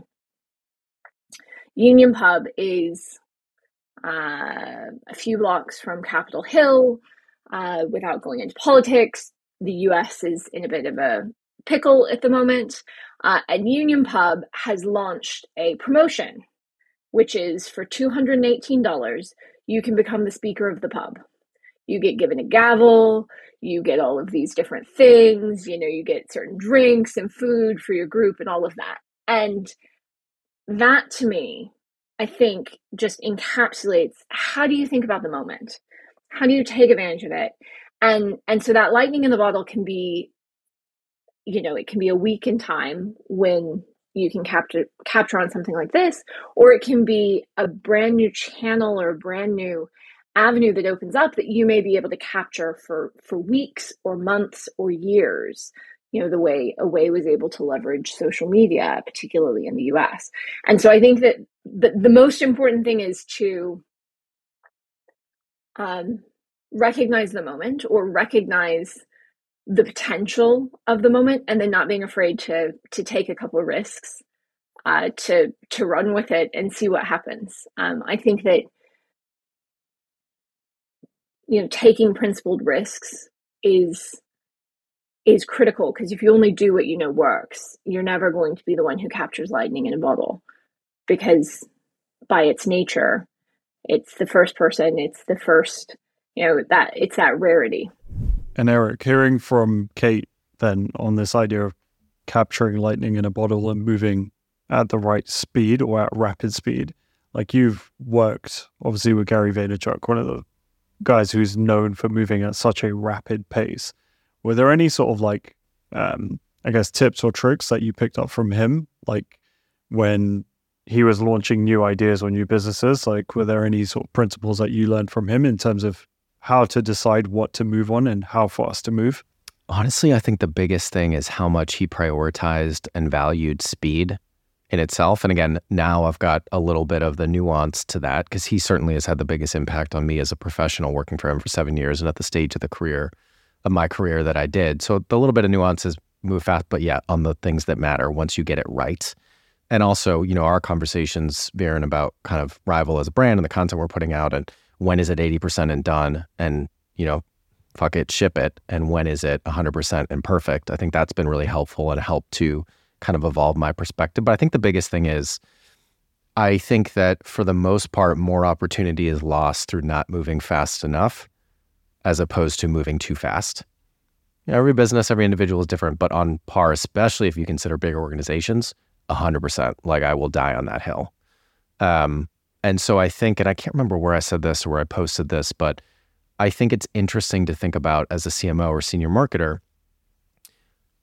giving yourself the task or prompt, maybe you put it on your to-do list or a sticky note or whatever. How do I get my team to move faster? I think that's something that's not really talked about enough. Can you prioritize moving fast on the right things as something on your to-do list? I think that's really interesting. So what else from Gary? I mean, let's certainly hear from him, but I think that probably the other thing that he was really good at is constantly hacking time. Of course, time is everything. How we spend our time dictates what we're able to do. And so he, 15-minute meetings with him was a luxury. There were literally 5-minute meetings when he would come over to London. So maybe that's a little bit extreme for most people. But I think the constant hacking of why does this meeting need to be 60 minutes? If I'm in a car going somewhere, can I schedule a call when I'm doing that? Just those little things that really do add up. And then I think his comfort level with just getting stuff out there and then iterating and being able to learn and evolve as he went, I think was great. I think, what he's done with VeeFriends, obviously the NFT market going through the expected maybe a bubble bursting. And I think I totally agree with him that it will come back. But I think what he's done and how quickly he was able to get the really empire of VFriends up and out was pretty amazing. So let's hear from him on that. I had a moment in January that is a moment that I've felt twice before in my career, which was, oh my God, this is going to be enormous and nobody knows about it yet. The first time was the internet itself in 95. And when I say nobody in the 7.7 billion people on Earth, clearly tens of thousands, hundreds of thousands of alpha pioneers. I saw it in 95. I saw it in 2005. And now I was seeing it in very early 2021 with some stuff that was smoking and brewing in 2020, which was this NFT thing is now happening. We're now on our way to people doing it, using it, knowing it. And I took that very seriously. This is going to happen. And in 95 and in 2005, when I decided the internet was happening and when I decided social media was happening, my reaction was to do. When I observe, I do. So Eric, I didn't even own a computer when we launched WineLibrary.com. Let me say that nice and slow for you and the listeners. I did not own a computer when I was 21 years old when WineLibrary.com launched. Like, that's how quickly I moved on something that I didn't fully do. Same thing in 2005. Back to the joke I just made. I was 30 years old when Wine Library TV started. I'd already had 8 years of professional career. Wine Library was already a $40 million business. Like, I was a businessman, and now I'm making content. I didn't think of myself as somebody anybody would know outside of the business trades. And now, number three, you may even know this because you sat in meetings. I doodled a little bit during meetings. I would draw a little, because I couldn't, it was probably like everybody making fun of me for doing that stuff because I should be taking notes or what have you. But it's how I processed. So I always had a little bit of doodling in me, but I knew NFTs were real and I knew that I had to make a project. Now, what's really cool is I'll be putting out this content soon. 2 years earlier, I was working on a toy concept called Workplace Warriors, where I was going to make Empathy Elephant and Patient Panda and Pig and put it into toy form like Kid Robot or some of the stuff you see on people's desks. It actually happened at VaynerMedia, Eric. I was getting all these emails and DMs from people that were really upset at work while I was walking by talking to somebody in one of our rows, and everybody in that row had toys on their desk. Simpsons, Ugly Dolls, Star Wars. And I was like, you know what? I'm going to make these characters that inspire mindset. And so I was working on that. I didn't get around to fully finishing it. I'm always working on a lot of projects. Then COVID happens. That kills it.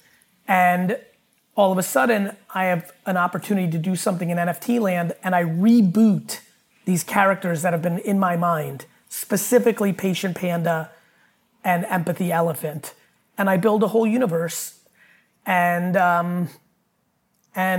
that's kind of how it happened. The opportunity was, this, my most consistent narrative to the world is I'm building VaynerX and I'm going to buy nostalgic brands and reboot them. Yeah. My adjustment to reality was, oh my God, I think NFTs are going to be this generation's morning cartoons. Where if you look at the 80s in cartoons, He-Man, Thundercats, Transformers, the cartoon was used to build the intellectual property. The cartoon and the toys. I am going to use NFTs to build this intellectual property. I'm not going to reboot Captain Crunch. I'm going to create VFriends. One of the key things that really stands out for me personally is like having come from a background of being an entrepreneur myself and all those things. I think what Gary's saying is like sometimes you have such a strong feeling about, okay, this is going to be the next thing that carries the business for the next 5 years, 10 years, 50 years. But being able to spot that is one thing. Being able to execute against it is another thing, right? Especially if you're just a small cog within a big machine, like a MasterCard, a P&G, a Shell, whatever it is, right? But that's one of the things that really stands out to me. And I think this whole idea of like finding the brand purpose so that your employees can also figure out, okay, if they spot something new, they know it aligns perfectly with what the business's vision and mission and core values are. They have the ability to basically bring it to the forefront and bring it to the people who can actually action it. Yeah. And I think, again, this conversation of moving fast, our perspective on it probably airs more on the side of startups, right? They're the speedboat to the oil tankers. But I think it was really interesting hearing from some of the incumbent kind of CMOs, the marketers at large organizations, about the importance of speed and how they approach it. And, probably no better example than Jim Stengel, who of course is the famed ex-CMO of Procter & Gamble, and how he approached it, just the importance that he put on long-term and the opportunities, but also getting there quicker. So let's hear from Jim on that. Dean, I'll give you a very fundamental answer. I don't think you're curious enough about what's around the corner. We're still spending way too much of our time on today's business and this month's business and this week's business. And if you think about your allocation of time, how much time are you spending preparing your brand or your company for the future? What are emerging consumer trends, especially now as things are so volatile? What about what business model trends? What social trends? What environmental trends? And how are you trying to prepare scenarios to deal with these so that you can stay competitive and win in the future? We just don't spend enough time on that. And to me, the remarkable senior leaders and senior marketing leaders are intentional about spending time on the future and spending time on today's issues. And they're both important. But in most companies, we spend far too little time on preparing ourselves for the future. Yeah, I love that perspective from Jim. And it's something which I actually mentioned last week in our kind of like taco meeting, that, listening back to these clips, and if anyone doesn't know what taco is, please email us and we'll let you know. Yeah, that point that Jim made around this idea of like segmenting, hey, who's looking after what for what time period is super important, so that you're always looking towards the future. You're not just dealing with the day-to-day, putting out the fires today. You're thinking about, how does this grow? How does this scale? How does this expand? And all within that remit of making sure that the product you're putting out there and the marketing you're delivering out there is for the customer and is built around the customer. So yeah, I think that's probably a good place to leave this chapter and move on to the next one. So chapter 5 is all about being creatively brave. And look, I feel like this insight show is a bit of personal therapy for me, professional therapy, because it's tackling all the things I think about and that keep me up at night. But this idea of like being creatively brave and understanding, like, when do you execute against a new trend or a new idea? It is just about putting your neck out there on the line. And in today's day and age, it's super difficult to do that because everyone has a voice. Everyone wants to critique something. I mean, we do it naturally, right, as human beings. So it's really difficult to just put yourself out there. But I realize that that's such a huge blocker for a lot of people in my position and across the marketing space. And, again, I keep referencing our roundtables because we have a ton of discussions which don't get publicized, and we don't ever record any of that stuff. But we had this discussion about the idea of a new challenger brand and how they're okay with customers adapting their brands. So I think the example that we spoke about specifically was Roblox, right? And if you look at the way brands have been created and architected up until this point, it's all this idea of like, okay, a brand is sacred. You protect the brand within these defined brand guidelines in a box. But now brands that are coming out today, they have to be able to like go with their users and allow their users to adapt their brand however they want. So if you look at Roblox allows their users to generate their own versions of the brand and create their own realities within this Roblox framework, right? And it's something which I think we need to apply in terms of a mindset, like understanding that our brands are just like, as Dubose likes to put it, and what he does for a lot of brands in terms of strategy, brands are like a brand OS. It shouldn't be a brand guideline, because a brand OS is a living thing, which you get software updates to, things change over time. The core basis is the same and the platform remains the same, but you make adjustments, you make tweaks, you make software updates to it over time. And I think that's super important for us to think about in order to be creatively brave.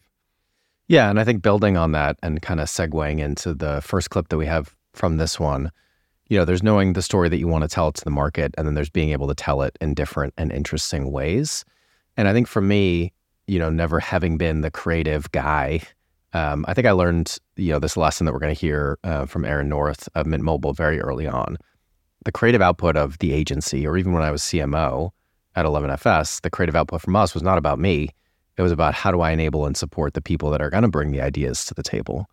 And so I think that thinking as a marketer, maybe you are the person that brings the ideas, but maybe you're the person that needs to enable and support other people bringing those ideas and kind of create the space for them to bring the creativity and to be creatively brave. And so it's probably a little bit easier. It's probably a little bit easier when you have Ryan Reynolds as an owner and someone who's heavily involved in the marketing.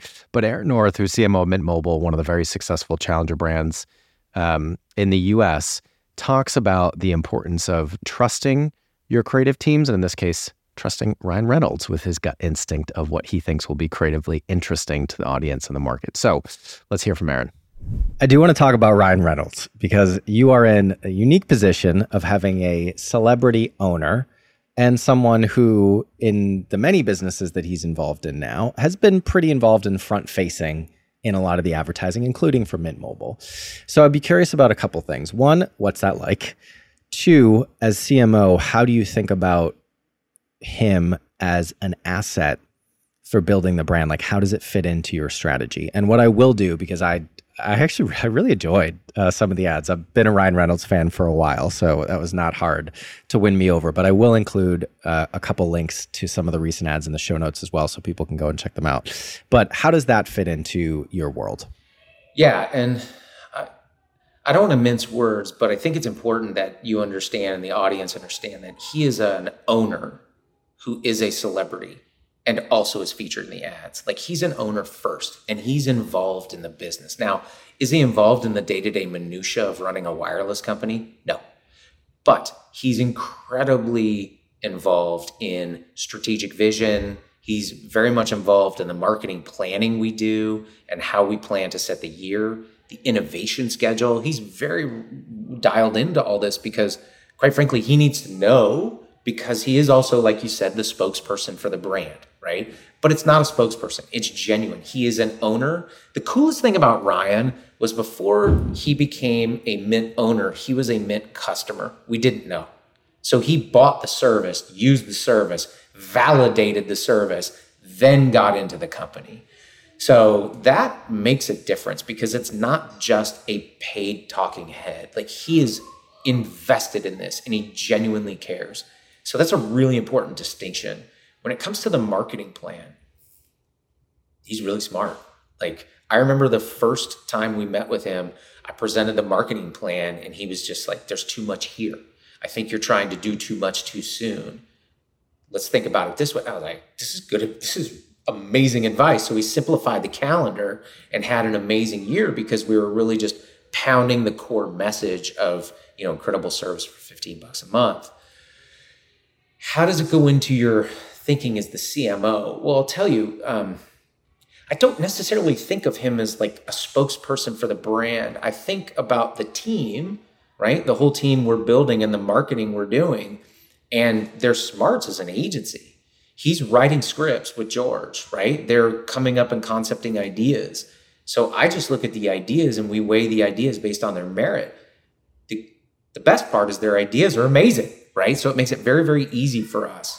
But I'll tell you, the one thing I had to do early, and I preached this, but I had to live it, and it was a little nerve-wracking, was you've got to put faith in your creative team. I don't care if it's Ryan and George or whomever and whomever, but you have to trust your creatives. If you have a good team and you've written a good brief, then trust the output. And I'll tell you a very specific example.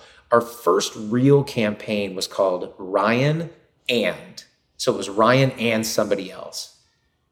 We had really interesting folks like Teacher of the Year, who was a math teacher named Rodney. We had Paul Revere's great granddaughter. So like interesting characters. And then the agency recommended Rick Moranis. Now, as a brand that typically sells to a younger audience, Rick Moranis was a bit of a head scratcher when it came across my desk. And I was like, Ghostbusters? Like Little Shop of Horror? Rick Moranis? Yes. I'm like, we hadn't really done anything in like 20 years. They're like, exactly. And I honestly had a moment where I was like, shit, am I going to approve this and it be a dud? And then I like genuinely was like looking at myself going, why are you questioning your creative team? And they're creative geniuses. Go with it. So we did. And it ended up, it went nuts. Like it was, I think, one of the biggest things we've ever done as a brand. It was spread like wildfire. And I will tell you, like, they are tapped into the zeitgeist better than I could ever be. That's what they do. They live for that. But I think the big lesson, and the lesson I would take to the audience is you got to be willing to trust your creatives when they have a risky idea. It's worth it, right? And if you're really concerned, find ways to balance the risk somewhere else. So whether it's an expense, I don't know what the risk may be, but like try and back your crew, I would say. I love that. And there's two things I would build on top of that briefly in ways that I think about that same topic. One, if you're not uncomfortable, then maybe the idea isn't big enough. And two, I think increasingly, not always, if you're on the client side, you should push yourself to think of your role as saying no to the wrong ideas as opposed to having to find and say yes to the perfect idea that you think is right. So it's more about guardrails rather than bullseye. So much good stuff there. I love that conversation with Aaron and everything that they're doing with Mint Mobile. And they sold to, is it Verizon? They got T-Mobile. I think they sold to T-Mobile. So clearly it's working for them. And then another business that it's clearly working for, I love this conversation with Eddie Rivas. So moving from technology to baked goods, and I'm actually pretty hungry right now, so this might be tricky to listen to. But Eddie is the CMO of Magnolia Bakery, so kind of pretty famous bakery in New York. They've done some amazing things. And I loved how he talked about the ability to let your creative teams come up with ideas, even if, or I guess, per that conversation with Aaron and what I said in that interview, especially if you're a little bit nervous about them. To put a brand back into culture, the first thing that we've had to really adjust in our mind here is why this idea of why be good when we can be great. And what I mean by that is always thinking about the next step or the next 10 steps of what you think you're supposed to do, and then take the 10 steps forward and just do that one instead. And that comes down to how we plan our advertising campaigns. It's how we pick our partnerships. It's how we think about our channels. Is we have this constant challenger brand mentality in ourselves of why be good when we can be great? Why? And I'll give you a great example. We did a local partnership in New York with Jacob's Pickles. If anyone listening has ever been to Jacob's Pickles, it's like max indulgence. It's the best brunch spot in New York City. It's an hour and a half wait on the weekends. And the team was ideating, and they were like, oh, wouldn't it be funny for the April Fool's post on Instagram this year to do fried chicken stuffed with, or banana pudding pancakes stuffed with banana pudding and fried chicken? And everyone was laughing and we were having a good time. And then it took a push, and I took a push with them. And I said, guys, what if we actually did that? Like, why stop it at a Instagram post for April Fools? And let's scrap that because every brand's going to do it and we're not going to get anything out of it. It's a waste of our time. I was like, take this amazing idea, take this genesis, and like, what if we actually did it?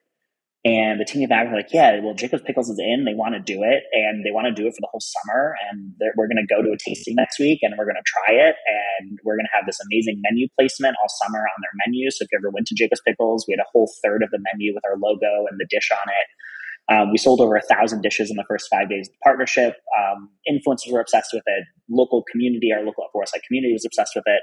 And I use that as like an example, like we got put back in the New York City culture, right? We reminded people that we are this dessert authority, we're this indulgence authority in the city, and we're just a few blocks away from Jacob's Pickles on the Upper West Side, by the way.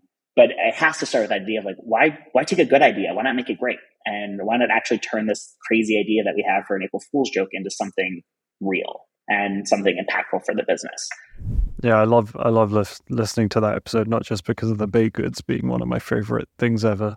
But yeah, just Eddie's whole approach to, bringing back Magnolia Bakery into like cultural relevance, like through these very brave, creative ideas is something cool. Like, I think it is something which you don't hear enough about. And just thinking more recently, because I know we recorded that episode a while ago, we just recorded an episode with Tom Davies from Yonder. And I remember him saying something really similar, like every single thing they're trying to do right now in terms of marketing requires that bravery to an extent. They've done some incredible stuff. They were the unofficial sponsor of the Wimbledon Q. They do like tube ad placements right next to Amex, like really, really punchy stuff with their creativity. And they're starting to resonate. And I think the other key point that Tom made to us as well, building on that, was like, look, that level of creative bravery doesn't come from just one person within the organization. It comes from a whole team. And that's where you really have to make sure like the people that you're hiring into the team really get like what the bar is for creative execution and how brave you're asking them to be, basically. All right. Chapter 6, managing the people and building the team. And I will say before we get into this one, Shale, who is typically the associate producer with Viren on Scratch and behind a lot of the content that we do, he's in the driver's seat and is actually producing this episode. And so he told us that the energy levels were dipping. So we took a quick break. We got some more coffee. I had an apple. Hopefully we're bringing the energy levels back up to you. But man, I don't know, like the Acquired podcast that I listen to that actually you turned me on to, Viren, that's like 3 hours every episode, or who's that guy, Dan? Is it Dan Carlin that does Hardcore Histories? Like 8 hours. Like, man, I mean, keeping the energy level high for that long, this is a challenge. I think I should have at least done it standing up. I think that would have been a good one. Anyway, it's definitely easier being on the backside of this recording versus being on the front. Like, I know that note that Cheryl gave was mainly aimed at me, which is fine. I'll take it. But yeah, it's definitely easier being on the back end of this. All right, let's do it. Energy levels high. So chapter 6, managing the people and building the team. I guess the place to start with this is, I find it interesting that it's chapter 6. I guess that makes sense. And I'm the one that kind of, made the order. But, the thing I always say is the best strategy, the newest technology, whatever it is, doesn't matter if you don't have the right people set up in the right way. So I guess it's chapter 6, but let's not skip over this. I think it's easy to talk about what you should be doing differently, being creatively brave, breakthrough, innovation, but like it's easier to talk about that stuff. And I think we gravitate towards it because it's like, oh, I can do this thing differently now. Whereas, as we all know, the people, while it's the most important, can also be the hardest part. Finding talent, retaining talent, keeping people engaged and supported and aligned is so hard, but it really is the most important thing. So we're going to start with a clip from Rory, who's the head of marketing over at Gymbox. We did this one relatively recently, and to be honest, I feel like the conversation with him could have fit into almost every single chapter. It's a really good episode. You should go listen to it if you haven't already. But we did want to focus on one aspect of it where he really talks about, the headline and the title of the episode is how they're able to deliver massive campaigns with minimal budgets, which is, of course, something that we all want to be able to do as marketers. And, of course, part of that is the creativity and the instinct that he has for what's going to be interesting and different. But a big part of that is how he's set up and how he enables the team. So there's only 3 people internally. They, of course, use some external partners. But really, the team structure, the culture that he's built, and also the working relationship with the CEO to be able to get ideas approved and out there is so key. So let's hear from Rory at Gymbox. So I want to talk about the internal dynamics and structure that allow you to do all these things. So you talked a little bit about kind of the team that you have within marketing, but I guess around you, right? You said in our prep call that you have a CEO who, quote, lets you get on with it, which I love. And I think any marketer listening is like, how do I get that? How do I get a CEO, a CFO, a board that kind of gives me the autonomy to do interesting, potentially risky, push the envelope types of things? Because I think that's what limits a lot of creativity and opportunity for brands to grow is not necessarily the marketing team not being able to come up with something, effective, but the business around them, particularly with incumbents, not allowing it to go out. So how has that worked for you at Gymbox, like how have you cultivated that relationship with the CEO? And what does it look like? Do you even have to run stuff past him? Is there an approval process? How does he just let you get on with it? I hope he doesn't watch this one now when you say it like that, because he'll like, no way. No, I think it's an ongoing process. So I've been at Gymbox, 5 years. The first 6 to 8 months were pretty challenging because, you come in from a brand, I worked for Paddy Power, Everyman Cinema, and I feel like I knew, I know how to run a challenger brand. I know how to do things. I've done marketing for quite a while. You then come in fresh with new ideas, and you almost have to take a step back. You've got to learn from other people. You've got to understand the gym audience is very different than, cinema goers or sport betting. So the first kind of year or so was a bit of a challenge with really getting underneath the skin of the brand.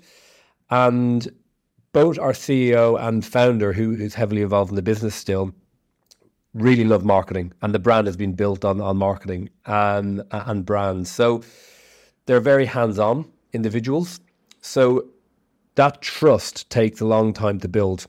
And you make a few mistakes along the way. There would have been in the early days some work or campaigns that I brought to the guys and pitched that when I look back at it wasn't right for the brand, and it got rightly kind of rejected into, the creative graveyard. For every idea we get out, we probably got about 10 to 12 that end up in this kind of creative graveyard. So it takes a long time.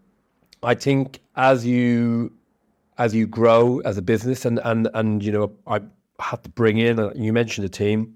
I've got a small team of 3 full-time people in house, and I've built a number of freelancers and agencies, experts in PPC or paid media, PR agency, a great copywriter who I work freelance with. And I think the CEO then sees the team that you build around you, and he has trust in the output of the work that you're doing week in, week out. So I think that's taken a long time to build that trust. But I think to answer your other question around can you just get work done and signed off, it works in 2 ways. I think either one, I bring them an idea and we sit and we procrastinate over the idea for hours, and we think, will the audience buy into this? Is this crazy? Because we have some crazy ideas. And there are some where we sit, we sometimes get out of the office, go to the pub, have a few beers, and we brainstorm ideas. And there are other times where I may have an idea at 9 a.m. and he's unavailable, he may be working, and he'll just trust me to get that out on social because it's taken years and years and years to develop that.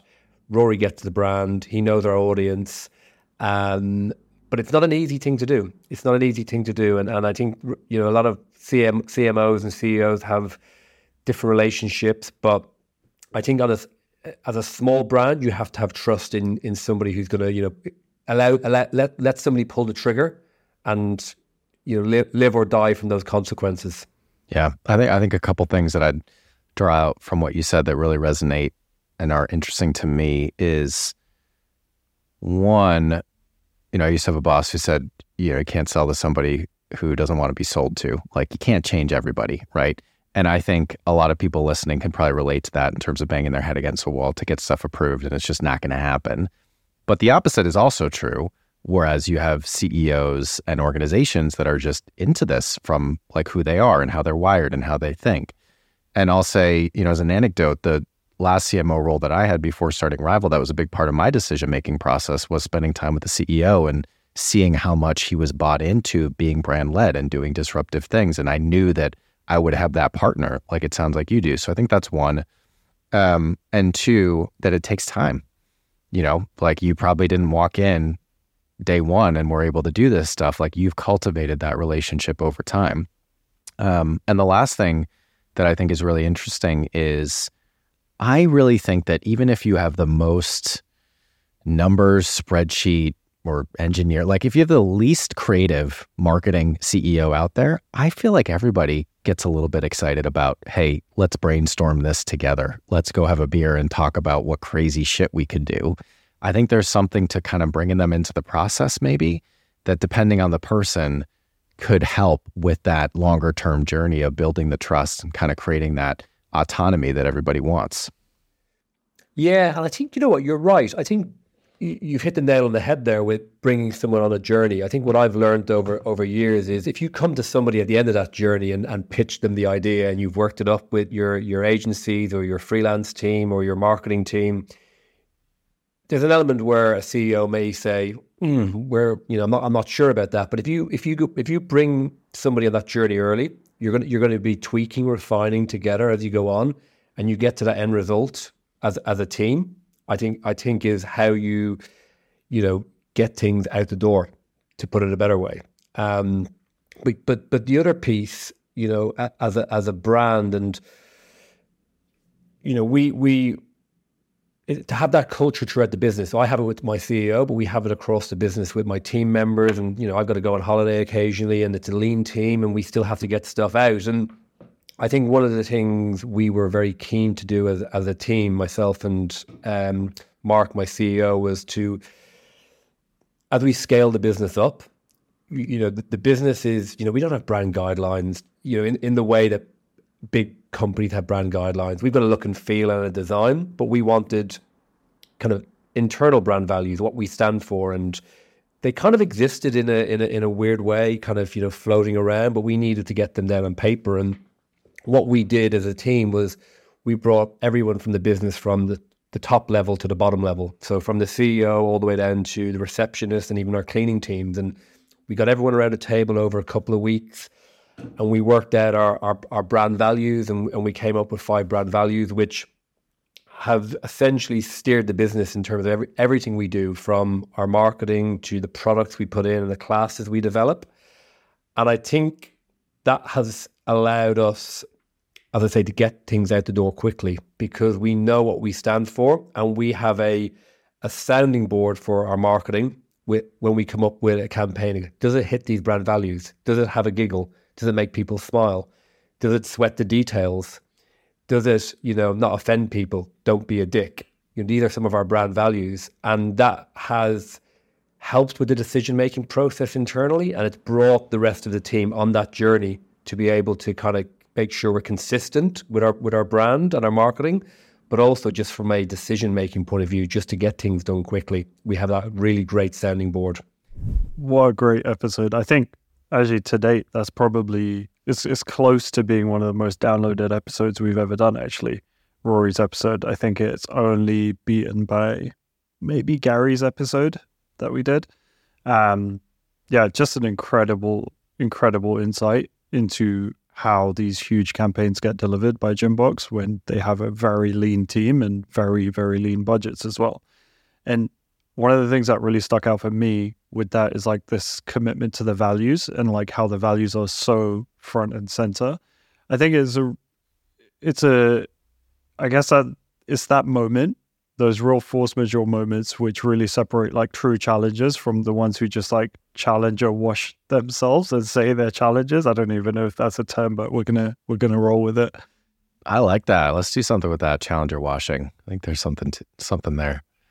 But yeah, just like on that point, like what do you do when your back's against the wall, right? Because like all of these CMOs that we've spoken to who have done amazing campaigns, they say like for every good campaign that we put out that is punchy and is like in the zeitgeist and it really creates a stir, there's like 10 campaigns that failed, or 10 ideas that you don't even see, right? So what do you actually do when your back is against the wall and like when things go wrong, essentially? Like how do you handle that then? Because, like Rory said, he has the trust of the CEO, but that's been built. What if on your first campaign, the first campaign you did goes completely awry and your CEO is like, what the fuck have you done here?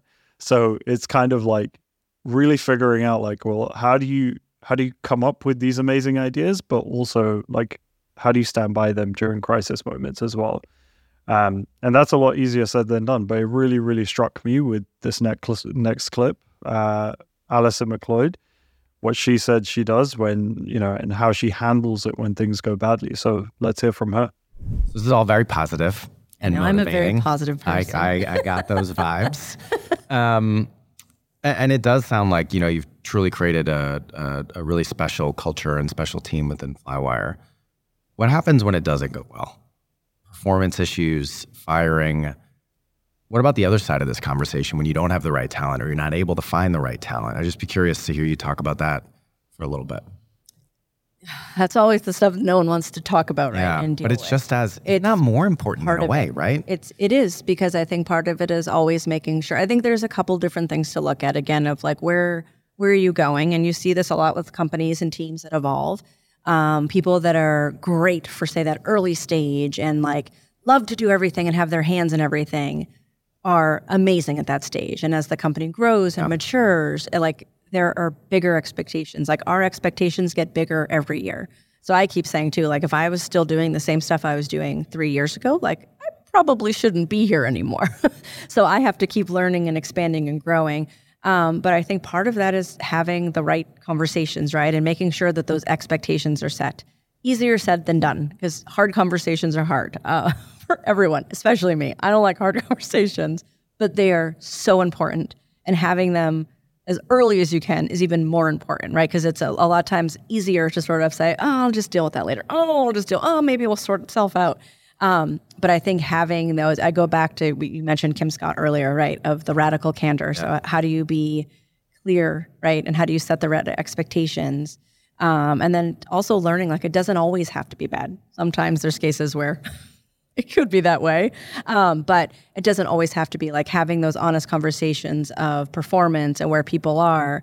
I think that's such a big piece of it. And it's a necessary piece, right? To listen to the feedback and to understand what you need. And just like any team, right? Whether that is business or sports or whatever it may be, there are players that play different roles and different parts at different times of growth. And I think that's so important of a leader to take a step back.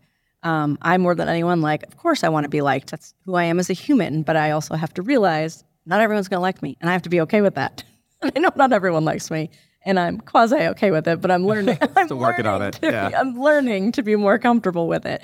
But that's such a big piece. Is like, it is my job to make sure that I have the right team to perform on the goal. So when you're in it, it's so hard to be like, oh, I don't want to deal with it. But then if you zoom out to say, but what is my job, right? Is to have the best performing team.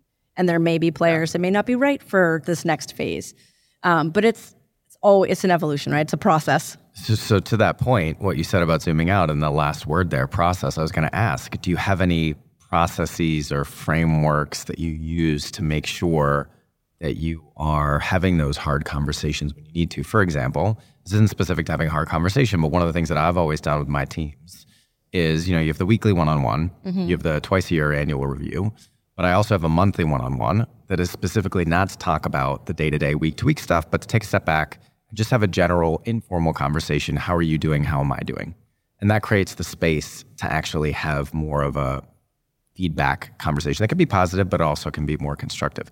What do you do kind of like tactically, in your system as a CMO to push yourself to do that, particularly if, and I think this is the case for a lot of people listening, that's something that maybe doesn't come as naturally or that you're not, as inclined to do?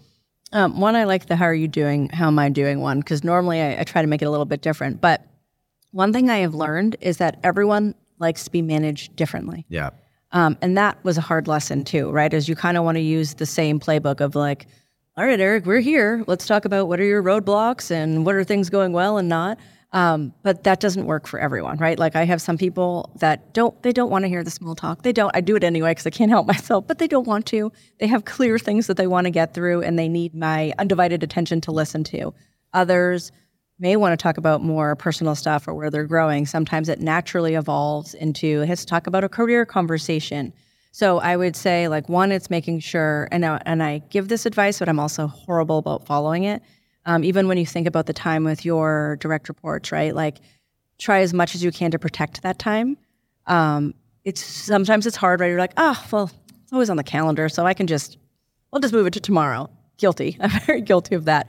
But I try to be more conscious of it, of like, this is someone's time. Let's protect this time. Let's make sure that I am listening and fully engaged, right? And like you said before, the listening piece, right? And making sure you're not just listening to speak if you're turned to butt in. So how can I be more present and how can I listen? But I do think it goes back to that expectation setting, right? So in order to, hard conversations are always going to happen. Like if any leader out there is saying like, I have a perfect, never had a hard conversation, never had to deal with performance issues. Well, they're probably lying, or they just didn't deal with it. Or they're not doing their job well. They didn't deal with it. Yeah. It's just part of the role. But I think making sure, right, of like, how are you holding people accountable? Are the expectations set correctly? Do people know where they stand? Do they know what's expected of them? Like having those conversations is so key to avoid sort of the awkward, hard conversation of, well, you're not performing like I thought you would. And it's like, what? I thought I was amazing. Yeah. So I think that, again, of like, how do you make sure you're weaving that in of how are we doing against our goals? How are we checking in on that quarterly or monthly? So that's a big piece of it. Have you read Surrounded by Idiots? No. You should check it out. Okay. Great book. All right.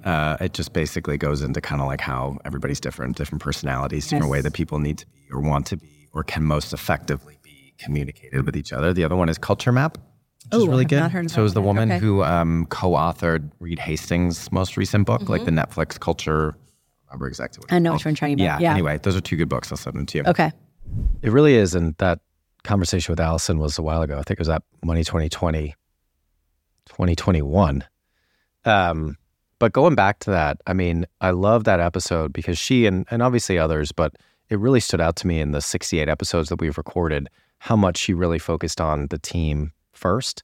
Because at the end of the day, and I think, when we, in that CMO mind map or whatever that we put out a while ago, one of the things that I said was like, if you want to be a CMO, it's really about being a manager first and a marketer second. Because at the end of the day, it is about how you enable the output of the people around you. And a big part of that, like you teed up, Viren, and like Allison hit on is the hard conversations. That's where you make, that's where you have to cover a lot of really important ground. And so I think there's so much good stuff in that clip from Allison. And again, it's kind of like the red thread that goes throughout all of the conversations that we've had. But being able to manage the people, being able to build the team, if you want to be a senior marketer, certainly if you want to be a CMO in any company at scale, that's really a skill that you have to develop. So with that, let's move on to chapter 7 and talk about brand differentiation. So when it comes to the brand side of marketing, I think finding and owning a point of difference is so key. So we've talked a couple times about methodology and the framework that we use for the brand strategy work that we do. And one of the biggest things, particularly with technology companies or maybe organizations that don't have as much marketing muscle or DNA, what we think they get wrong is that they focus their brand platform, their brand story to the market on the product as opposed to the point of difference for the product. And we heard not only the importance of this, but how many of these particularly successful challenger brands are approaching this. And I think that Henry Chilcott, who's the CMO of Formula E, obviously motorsports and the massive machine that is Formula One these days, they are challenging that for attention and eyeballs. And Henry actually came from working at McLaren where, of course, they're a big partner of F1. So we kind of saw and knew the inside track, sorry, no pun intended, on, how the industry positioned the brand of F1 and kind of how those conversations were told. And he purposefully took a very different approach that did flow through to the content they do, to the race experience, to everything of how they're bringing that business to the market. But it really started with how do they find and own a point of difference as Formula E in, of course, a very crowded world of not just motorsport, but really entertainment in general, because that's the category that they play in. So let's hear from Henry. So let's start with differentiation. And, I think for marketers listening and really anybody out there, obviously that is a huge part of what builds a successful brand, drives the growth of a successful business. And actually, our methodology, the way that we develop brands and build brand strategies is specifically focused on tying together the needs of the audience you're trying to serve, the competitive set and the category convention that you're in, and the proposition of your own brand, both functionally and emotionally, to triangulate what is that point of difference. But we think and really believe that successful brands, challenger or otherwise, are built on top of a clear, sharp point of differentiation in the market. So I guess the place I want to start is, of course, any reactions or builds to that. But you coming in 3 years ago, you weren't starting the brand from scratch, but you've clearly taken it and scaled it. You've taken it and run with it. What were the first steps that you took when you came in to think about how to solve? Because there's the obvious answer of, well, it's electric cars versus gas cars. But I'm sure from a brand and marketing standpoint, there's a lot more that you've done. So where did you start? Well, arguably, I started with going undercover in F1 for a show of 4 years. So I was at McLaren, as I said, which I loved, had a fantastic time there, and it was a big move to come over into Formula E. But what I guess that did show me was a decent amount of time in a 70-year-old championship with a 60-year-old team within that championship. So really understanding just how passionate that fan base, F1 fan base, is, and understanding the bleeding edge technology that sits within that creates the platform for those kind of racing gladiators that perform week in, week out. So that really helped, because then when I moved over into Formula E, I had a real respect and understanding for the history of the sport, for the brands and the teams that sat within the sport. But then understood, we need to find a way to create a positioning for the brand which would accelerate and unleash greater fandom, deeper fandom, and broader fandom in a way that could speak to those F1 fans, but not exclusively. And yes, we're electric, but that's how we're powered, and it's little more than that. Where we live or die is on our product, and no one tunes into us because we're electric. No one tunes into us because we're showing the world that that you can be more sustainable in how you drive kind of performance. They tune in because it's an entertainment platform. It's something I will give my time to, because it's going to give me pleasure and I'm going to be entertained alongside any other, in competition with any other platform. So at the core of everything we have to do is make sure that the sport itself is incredibly powerful and entertaining and dramatic and all those things. I'm sure we'll talk a little bit about that later. But the first kind of step that I took was to articulate a purpose to the brand that the company and the ecosystem. So by ecosystem, I mean fans, teams, manufacturers, FIA, local governments, for the race cities we race in, could all unite behind. That gives a role also to all of our partners who join us, and obviously bring the kind of the revenue into our business to allow us to do what we do. And that was a shift from where it was when I arrived, which was we accelerate the adoption. We're here to accelerate the adoption of electric vehicles in the fight against climate change, to a shift to accelerate sustainable human progress through the power of electric racing. Because not every one of our partners is involved in electric vehicles, but every single boardroom on the planet at the moment are asking the question of how can we drive high performance, whether it's washing machines or holidays or whatever it might be, or the new technology that we've just seen from Apple, but do so and deliver it in a sustainable way. With less negative impact on the planet, with a more positive impact on people. So this Formula E should be a platform that is a lighthouse that demonstrates that high performance and sustainability can powerfully coexist. And that platform allows our partners to tell great stories to that narrative. Couple of things that Henry said there. I think there's so much nuance in that short clip that he just spoke about in terms of how he established a brand platform, but it spoke to so many different varieties of his audience, from the FIA all the way down to actual consumers who would look at the product and just be entertained by it, right? And that is so important. When you are talking to multiple different audiences, you need to have a brand platform that works for everyone, right? You can't just have a very different approach to each category of your audience. It just wouldn't work, right? It would fall apart. And one of the conversations that it reminds me of is actually probably my second favorite conversation that we've done on this show,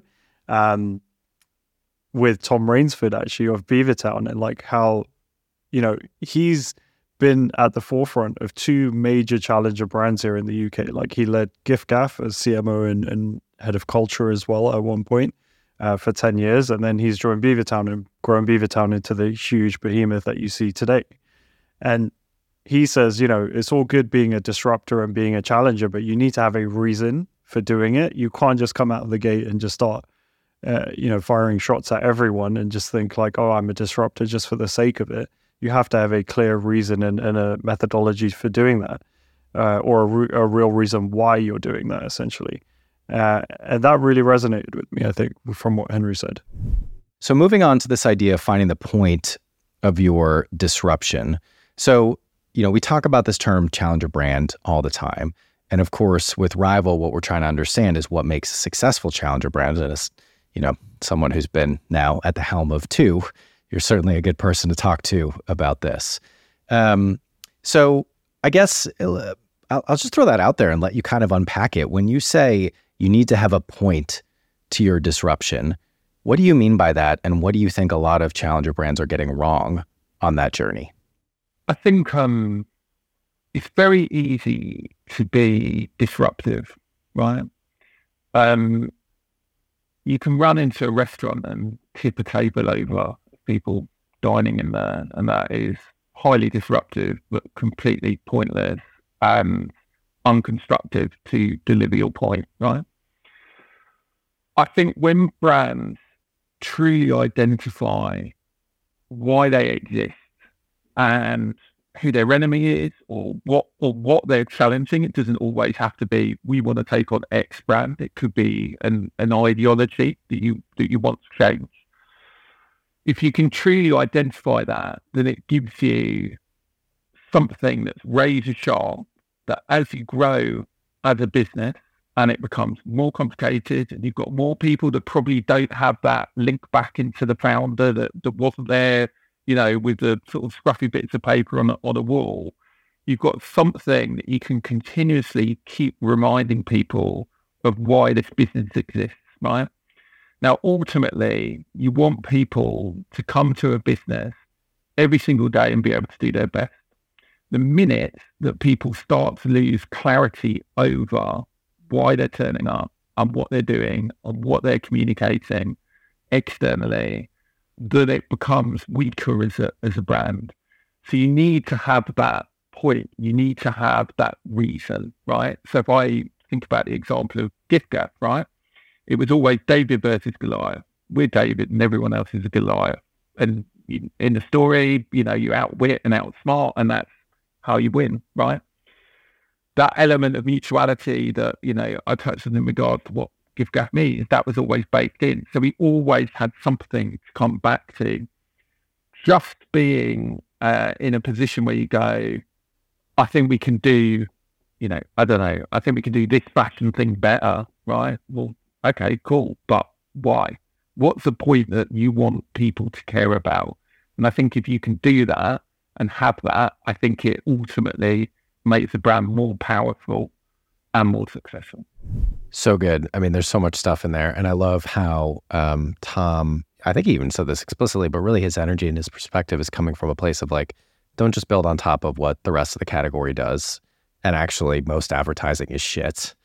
Take it from who you are as a brand. And Beavertown, and he tells the story in the episode, it started with a guy who came from a certain background. I think he was in like a heavy metal rock band or something. And, even the distinctive kind of logo that they have and having the most stolen pub glass in the UK because of how unique it is. Like, it comes from the inside. Their differentiation is just who they are. And his job as CMO is to communicate that to the market, not to worry about what the standards are. I mean, obviously from a regulatory standpoint, but the creative standards are for advertising beer. So another one of, it's always, you always have to know how much is recency bias, but I do think that this next clip and this episode, this conversation with Susan Allen, who's one of the co-founders, and I think her title is Chief Brand Officer. I mean, it's a startup, so they do a lot, but she's essentially overseeing marketing for one of the fastest growing brands in personal care with Here We Flow.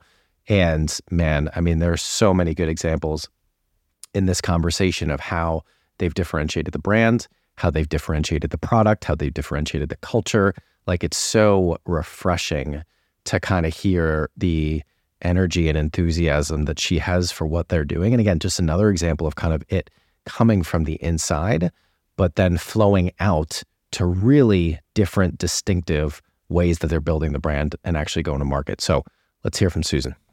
I know a lot of the success has come from, of course, the product, but also you all are doing consistently brilliant and breakthrough things on the marketing front. So I want to talk about some of these campaigns that you've done and just what has allowed you to kind of produce, hit after hit.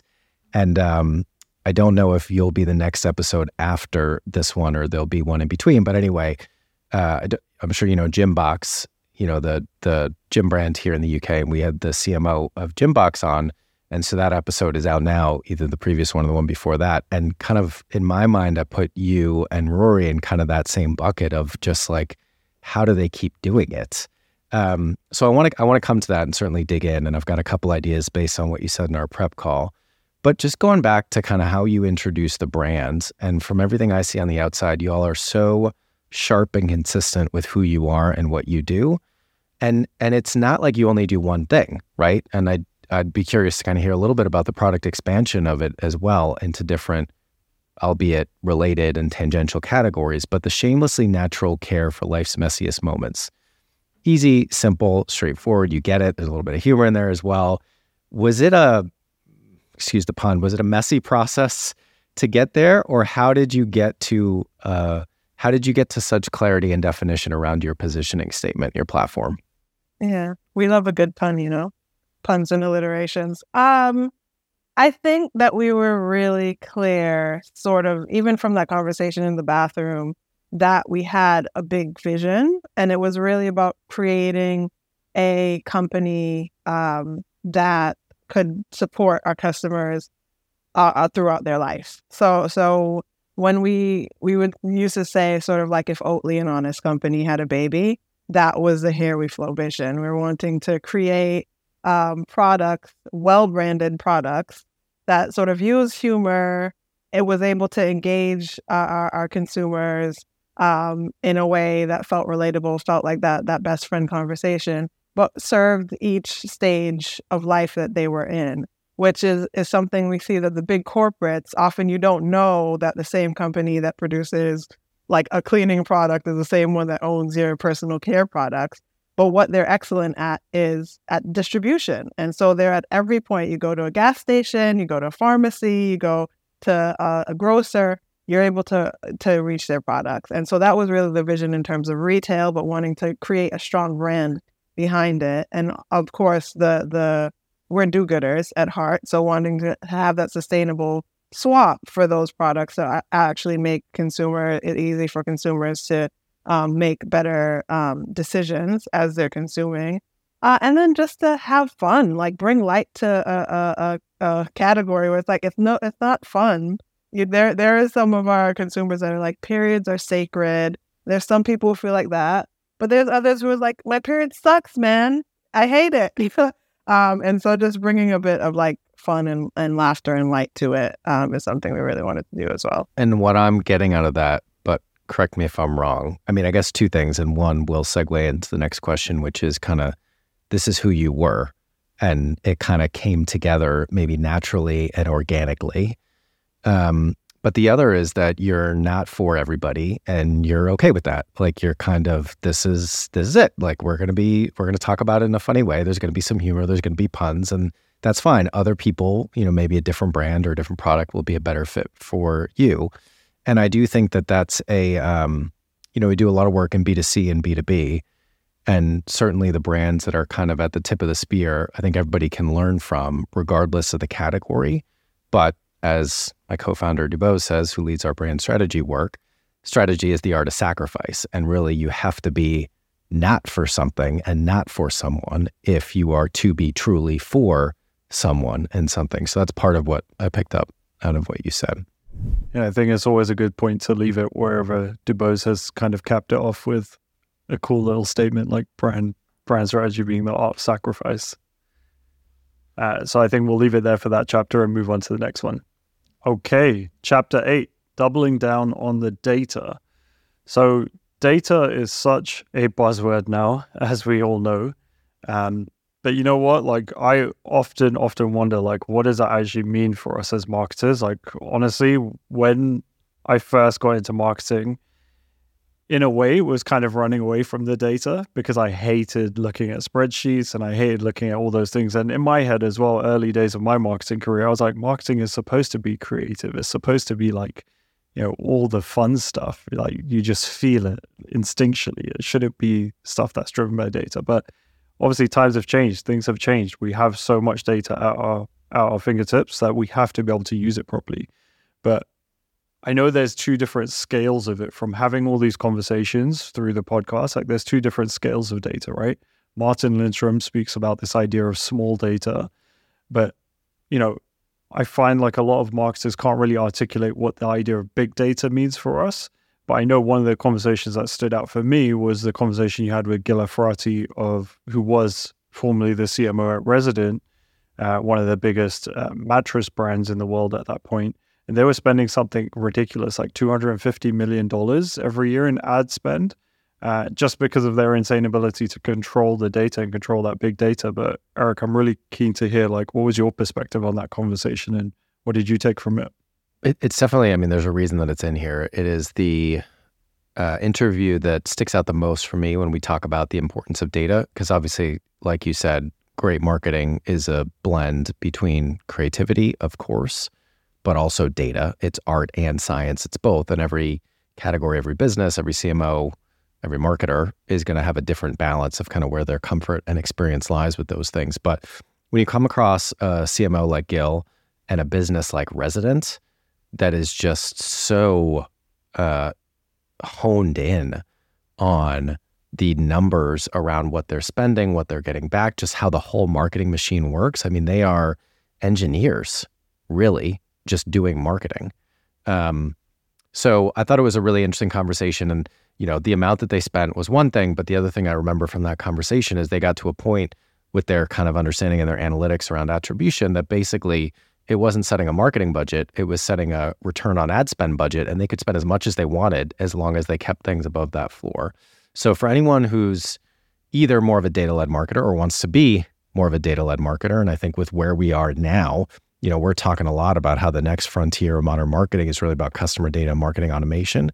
I think listening to this clip for sure, but maybe going back and really digging into this episode is something that would probably be worth your time. So let's hear from Gil.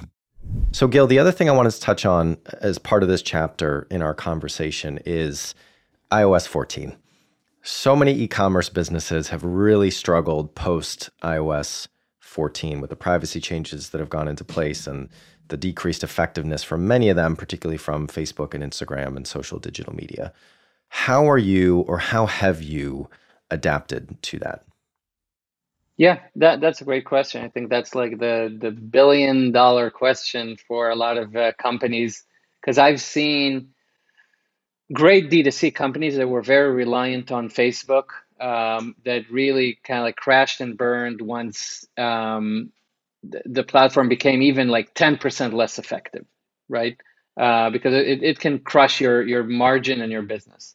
I think we've been fortunate enough to, it's not like we knew to predict what's going to happen, that Apple's going to launch these privacy limitations, but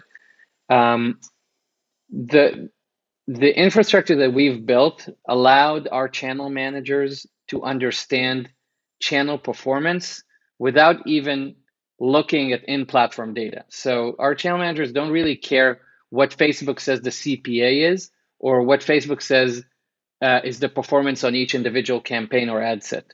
Our internal systems tell the channel managers the true performance of every ad set and every campaign. And so, yes, Facebook targeting has been dinged a bit, and it's getting better over time. But one of the biggest limitations coming out of iOS 14 is that marketers couldn't really understand what's going on, right?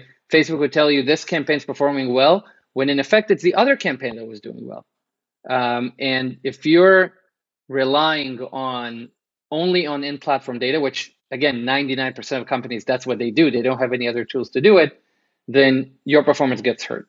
For us, I can say that we have actually benefited from it, because if you think about it, up until iOS 14, everybody was, had two eyes and everybody saw the same thing. After iOS 14, everybody's blind. We're the one-eyed man, right? So yes, we everybody had a harder time with iOS 14, but when you have the tools that we have, then you're not as dinged while your competitors are severely impacted. So, it turned out well for us, but I've seen a lot of businesses that have struggled, even outside our category and in other categories. It's amazing. And I would imagine that the data, being a data company that sells mattresses, having data at the core of the culture, capabilities, I'm assuming that doesn't just affect marketing. I'm assuming that affects product and probably distribution and supply chain and all the other elements as well. Obviously, this is a marketing conversation, but just my mind went in that place of how much of an advantage it is, not just for marketing, but for probably every capability. Correct. And it starts from the top. Our CEOs are very data driven, and that's kind of like part of the pre-qualifications to be a leader at the company is you need to know how to work with data. You need to like it. You need to make your decisions based on that. And we are big believers in democratizing data. So everyone has access to data. And if there is something that you're keen about knowing it, or your interest, or you feel like could make the difference for the business, you will get the data that you need to make the decision. And we don't just encourage it, we kind of force that culturally. And I think that's what makes us successful across the entire business. There's so many of these clips that could literally be in any of the chapters when we're listening back to them, like thinking about what Gil just said there. Like this idea of they're a data organization that sells mattresses. And thinking about what we were saying just previously in the other chapters, that look, like marketing is such a broad, varied term in terms of what that means for every business now. Like the data people are reporting into the CMO at Resident and reporting into Gil. That's so important. And it's so important to see how data is now leading the product development, not just for better CPAs. And I think it's super, super important that we recognize that like innovation is coming through the data that you're able to pull, right? And it's not just being beholden to Meta, but actually figuring out your first party data is something that we're doing a lot of work on behind the scenes, while Jenna and Rom are doing a lot of work on behind the scenes for us. And that's something that we're going to have a big opinion on in 24, right? And one of the episodes, like we spoke to Bloom and Wild, Charlotte Langley, the chief customer officer there. And, the title of that episode is How Delightful Customer Experiences Powered Bloom and Wild to 20 million deliveries. I think the precursor to that title almost is like the data that powered the delightful customer experiences.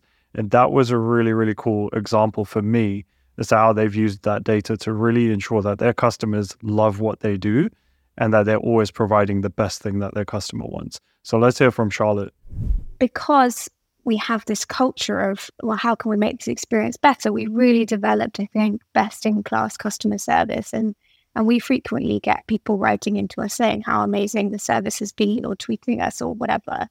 And that is powered by data. And I think that is different from what many kind of brands in this space are able to do. So we're constantly collecting anything that comes in through our customer. We call it customer delight rather than customer service. So it gives you a sort of sense of culturally how we think about it.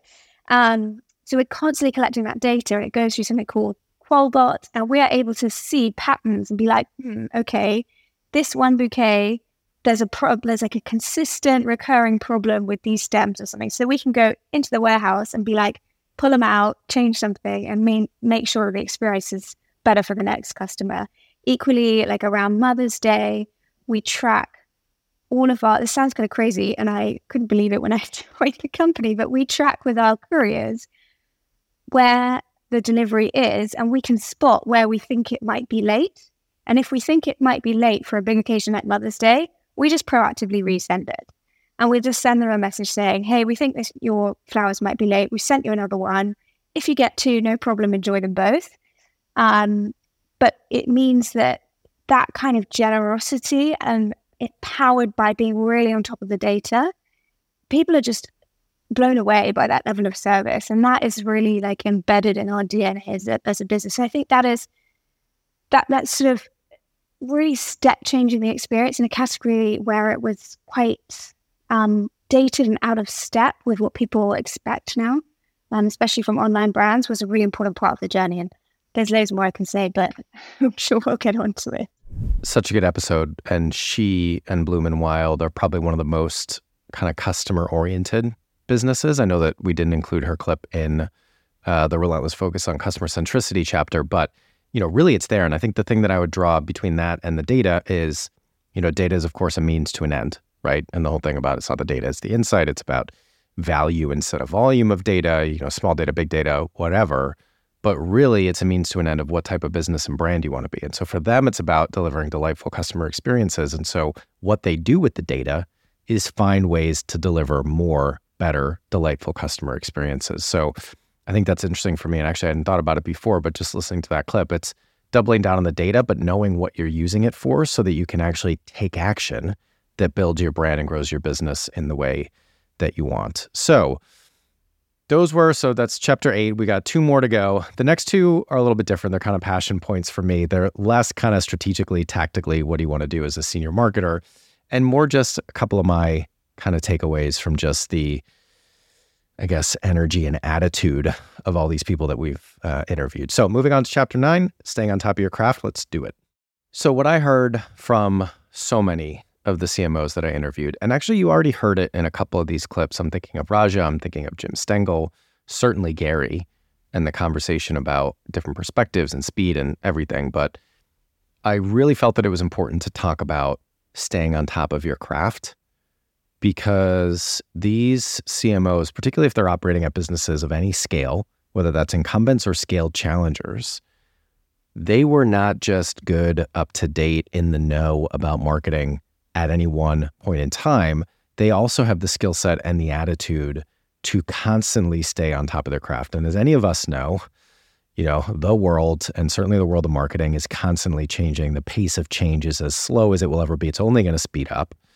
And so how do you as a marketer stay on top of everything? And the answer is, and what you're going to hear from this clip that I love is like, you don't. You focus on the things that matter, but you also set yourself up to listen, to learn, and again, just have this emphasis on, I need to be a constant practitioner in what I do. I can't sit on the sidelines no matter what stage in my career I'm at. So the clip that we have for this one, although really it could have been from anybody, but I love the energy and perspective of Scott Brinker, who's a VP over at HubSpot. But if you know anything about MarTech, you will have heard of him. He puts out a very famous kind of report on the state of MarTech and the landscape of MarTech every year. But I think it's also interesting because MarTech in particular, obviously, has been an explosion over the last 10 years. It's impossible to know, even within a tiny sliver of it, what are the new technologies, what are the latest companies that are kind of coming up. But he does a great job of kind of breaking it down, and I think making us all feel a little bit better about trying to stay on top of our craft as marketers. So let's hear from Scott. So coming back to, if that is about what needs to happen inside the organization, coming back to the question about how do people stay on top of all this change and everything going on outside the organization that they might want to bring in, what's your advice, besides, of course, reading the MarTech 5000 every year, for staying on top of what's going on in the field of marketing technology? Well, let me start by disclaiming, I am not able to stay on top of everything that's happening in marketing technology. I mean, the world is just too large at this point. There's too much innovation happening in too many sectors. So if you're feeling, as I suspect many of your listeners are, just like, it's overwhelming, let me assure you, every single other person on the planet, including me, feels the exact same way. So it's not you. And I think part of this then is the recognition that, okay, let's set our expectation in an achievable level. It's not to keep track of everything that's happening out there. What it is to have a mechanism that is continually looking at new opportunities to make sure we evolve, at least relative to the expectations of our customers, at least relative to the competitive set, that we're working against, a set of capabilities. And again, just like with culture, this really comes down to like investing in having, capabilities dedicated to this. And so are 2 very concrete recommendations. One, I suspect most of your listeners already have like a marketing ops, marketing tech team. But this is one of the functions that team should be responsible for, is aside from just the actual operational aspects of what you are running today and implementing today, they should be allocating, a percentage of their time to sort of keep looking beyond the boundaries, to have mechanisms to do things like run pilot programs or run little experiments, and to just keep learning, and to be able to keep bringing that back to you as a senior leader. You don't need to get into the details of the technology, but, really look to those MarTech and marketing operations folks to be able to distill that down in a way of like, okay, based on what we're discovering here and how we're seeing this being used elsewhere, here's possible ways this might be able to influence our strategy, our customer experience engagement touch points. And so you have a mechanism for that. I really, really agree with that. Like, it is just about continuing to broaden your perspective and your level of insight. I always used to say, like, and I still kind of say to junior marketers and junior producers, at least in my line of work, like, being good at what we do is really about kind of like being like a good art director or a good journalist. It's about really having your finger on the pulse and knowing what's cool, and then layering that with the technical realities that exist currently. So whether that's, understanding CPAs or programmatic and now generative AI, it's really about understanding that confluence of like creative and commercial and figuring out where you sit within that intersection. But you can only do that by staying on top of your craft. And yeah, this chapter is purposely short because I didn't even want to keep this chapter in, because I felt like, every single episode we've done out of the 68 episodes and, and more, they all talk about this. And it's just the common thing. Marketing is not a job or a career that you're going to step into and then just sit in there stagnant, because it's moving every single year. So you just have to be willing to accept that. So for the last chapter, segueing from what you just said, Viren, this is one that I don't really know how to frame this up. I mean, we don't have a clip. You could argue that really it's not kind of a chapter like the others are, but it's more just a takeaway from me. Again, after 68 episodes of Scratch, interviewing over 100 marketers, and on top of that, all the other conversations that we have with CMOs and entrepreneurs day in and day out here at Rival is just, they just love what they do, And I'm sure this could apply to really any discipline. The people that are great at it are not just talented. They don't just work hard. There's a passion and a love there.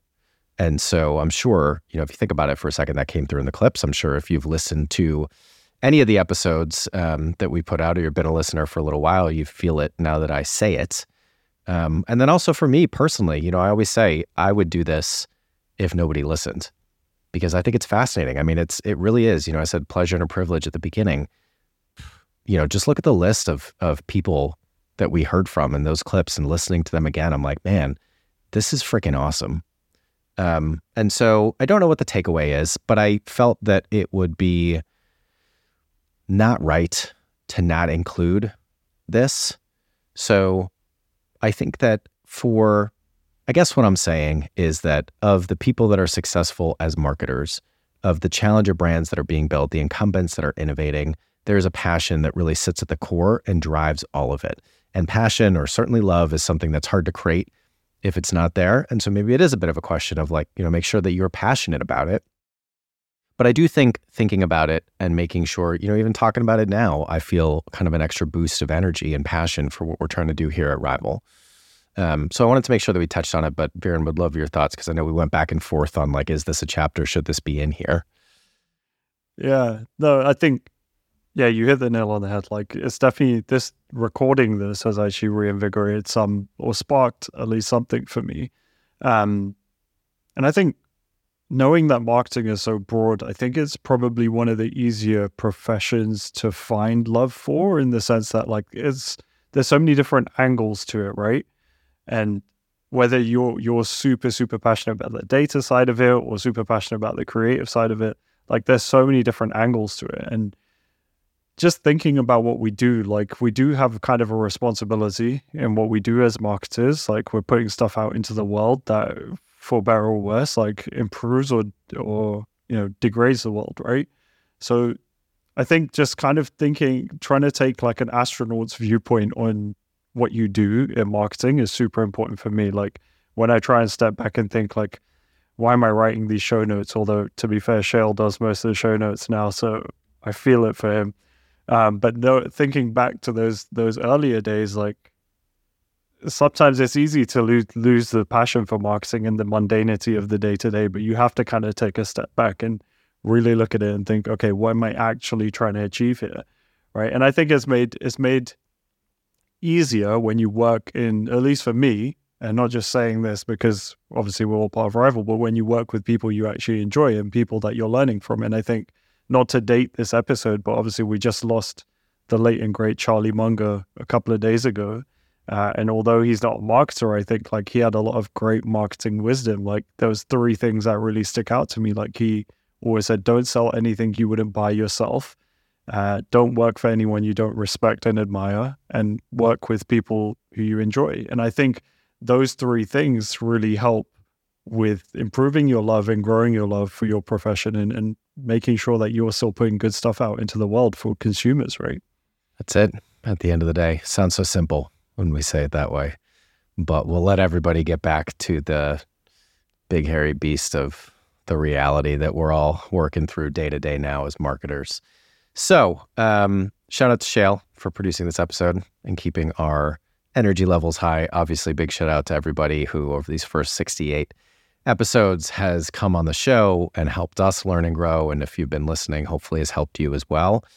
And shout out to my coffee that has kept me going for now. I don't know how long the running of this episode is going to be, but we've been here for 3 hours. But there is, I mean, we could have done another 3 for sure. We could have done another 30 for sure. So we will leave it there. Please do, again, like I said at the beginning, we're hoping that this can be a reference episode. Maybe some of you all-stars have actually listened to this whole thing, but we're expecting people to kind of dip in and out.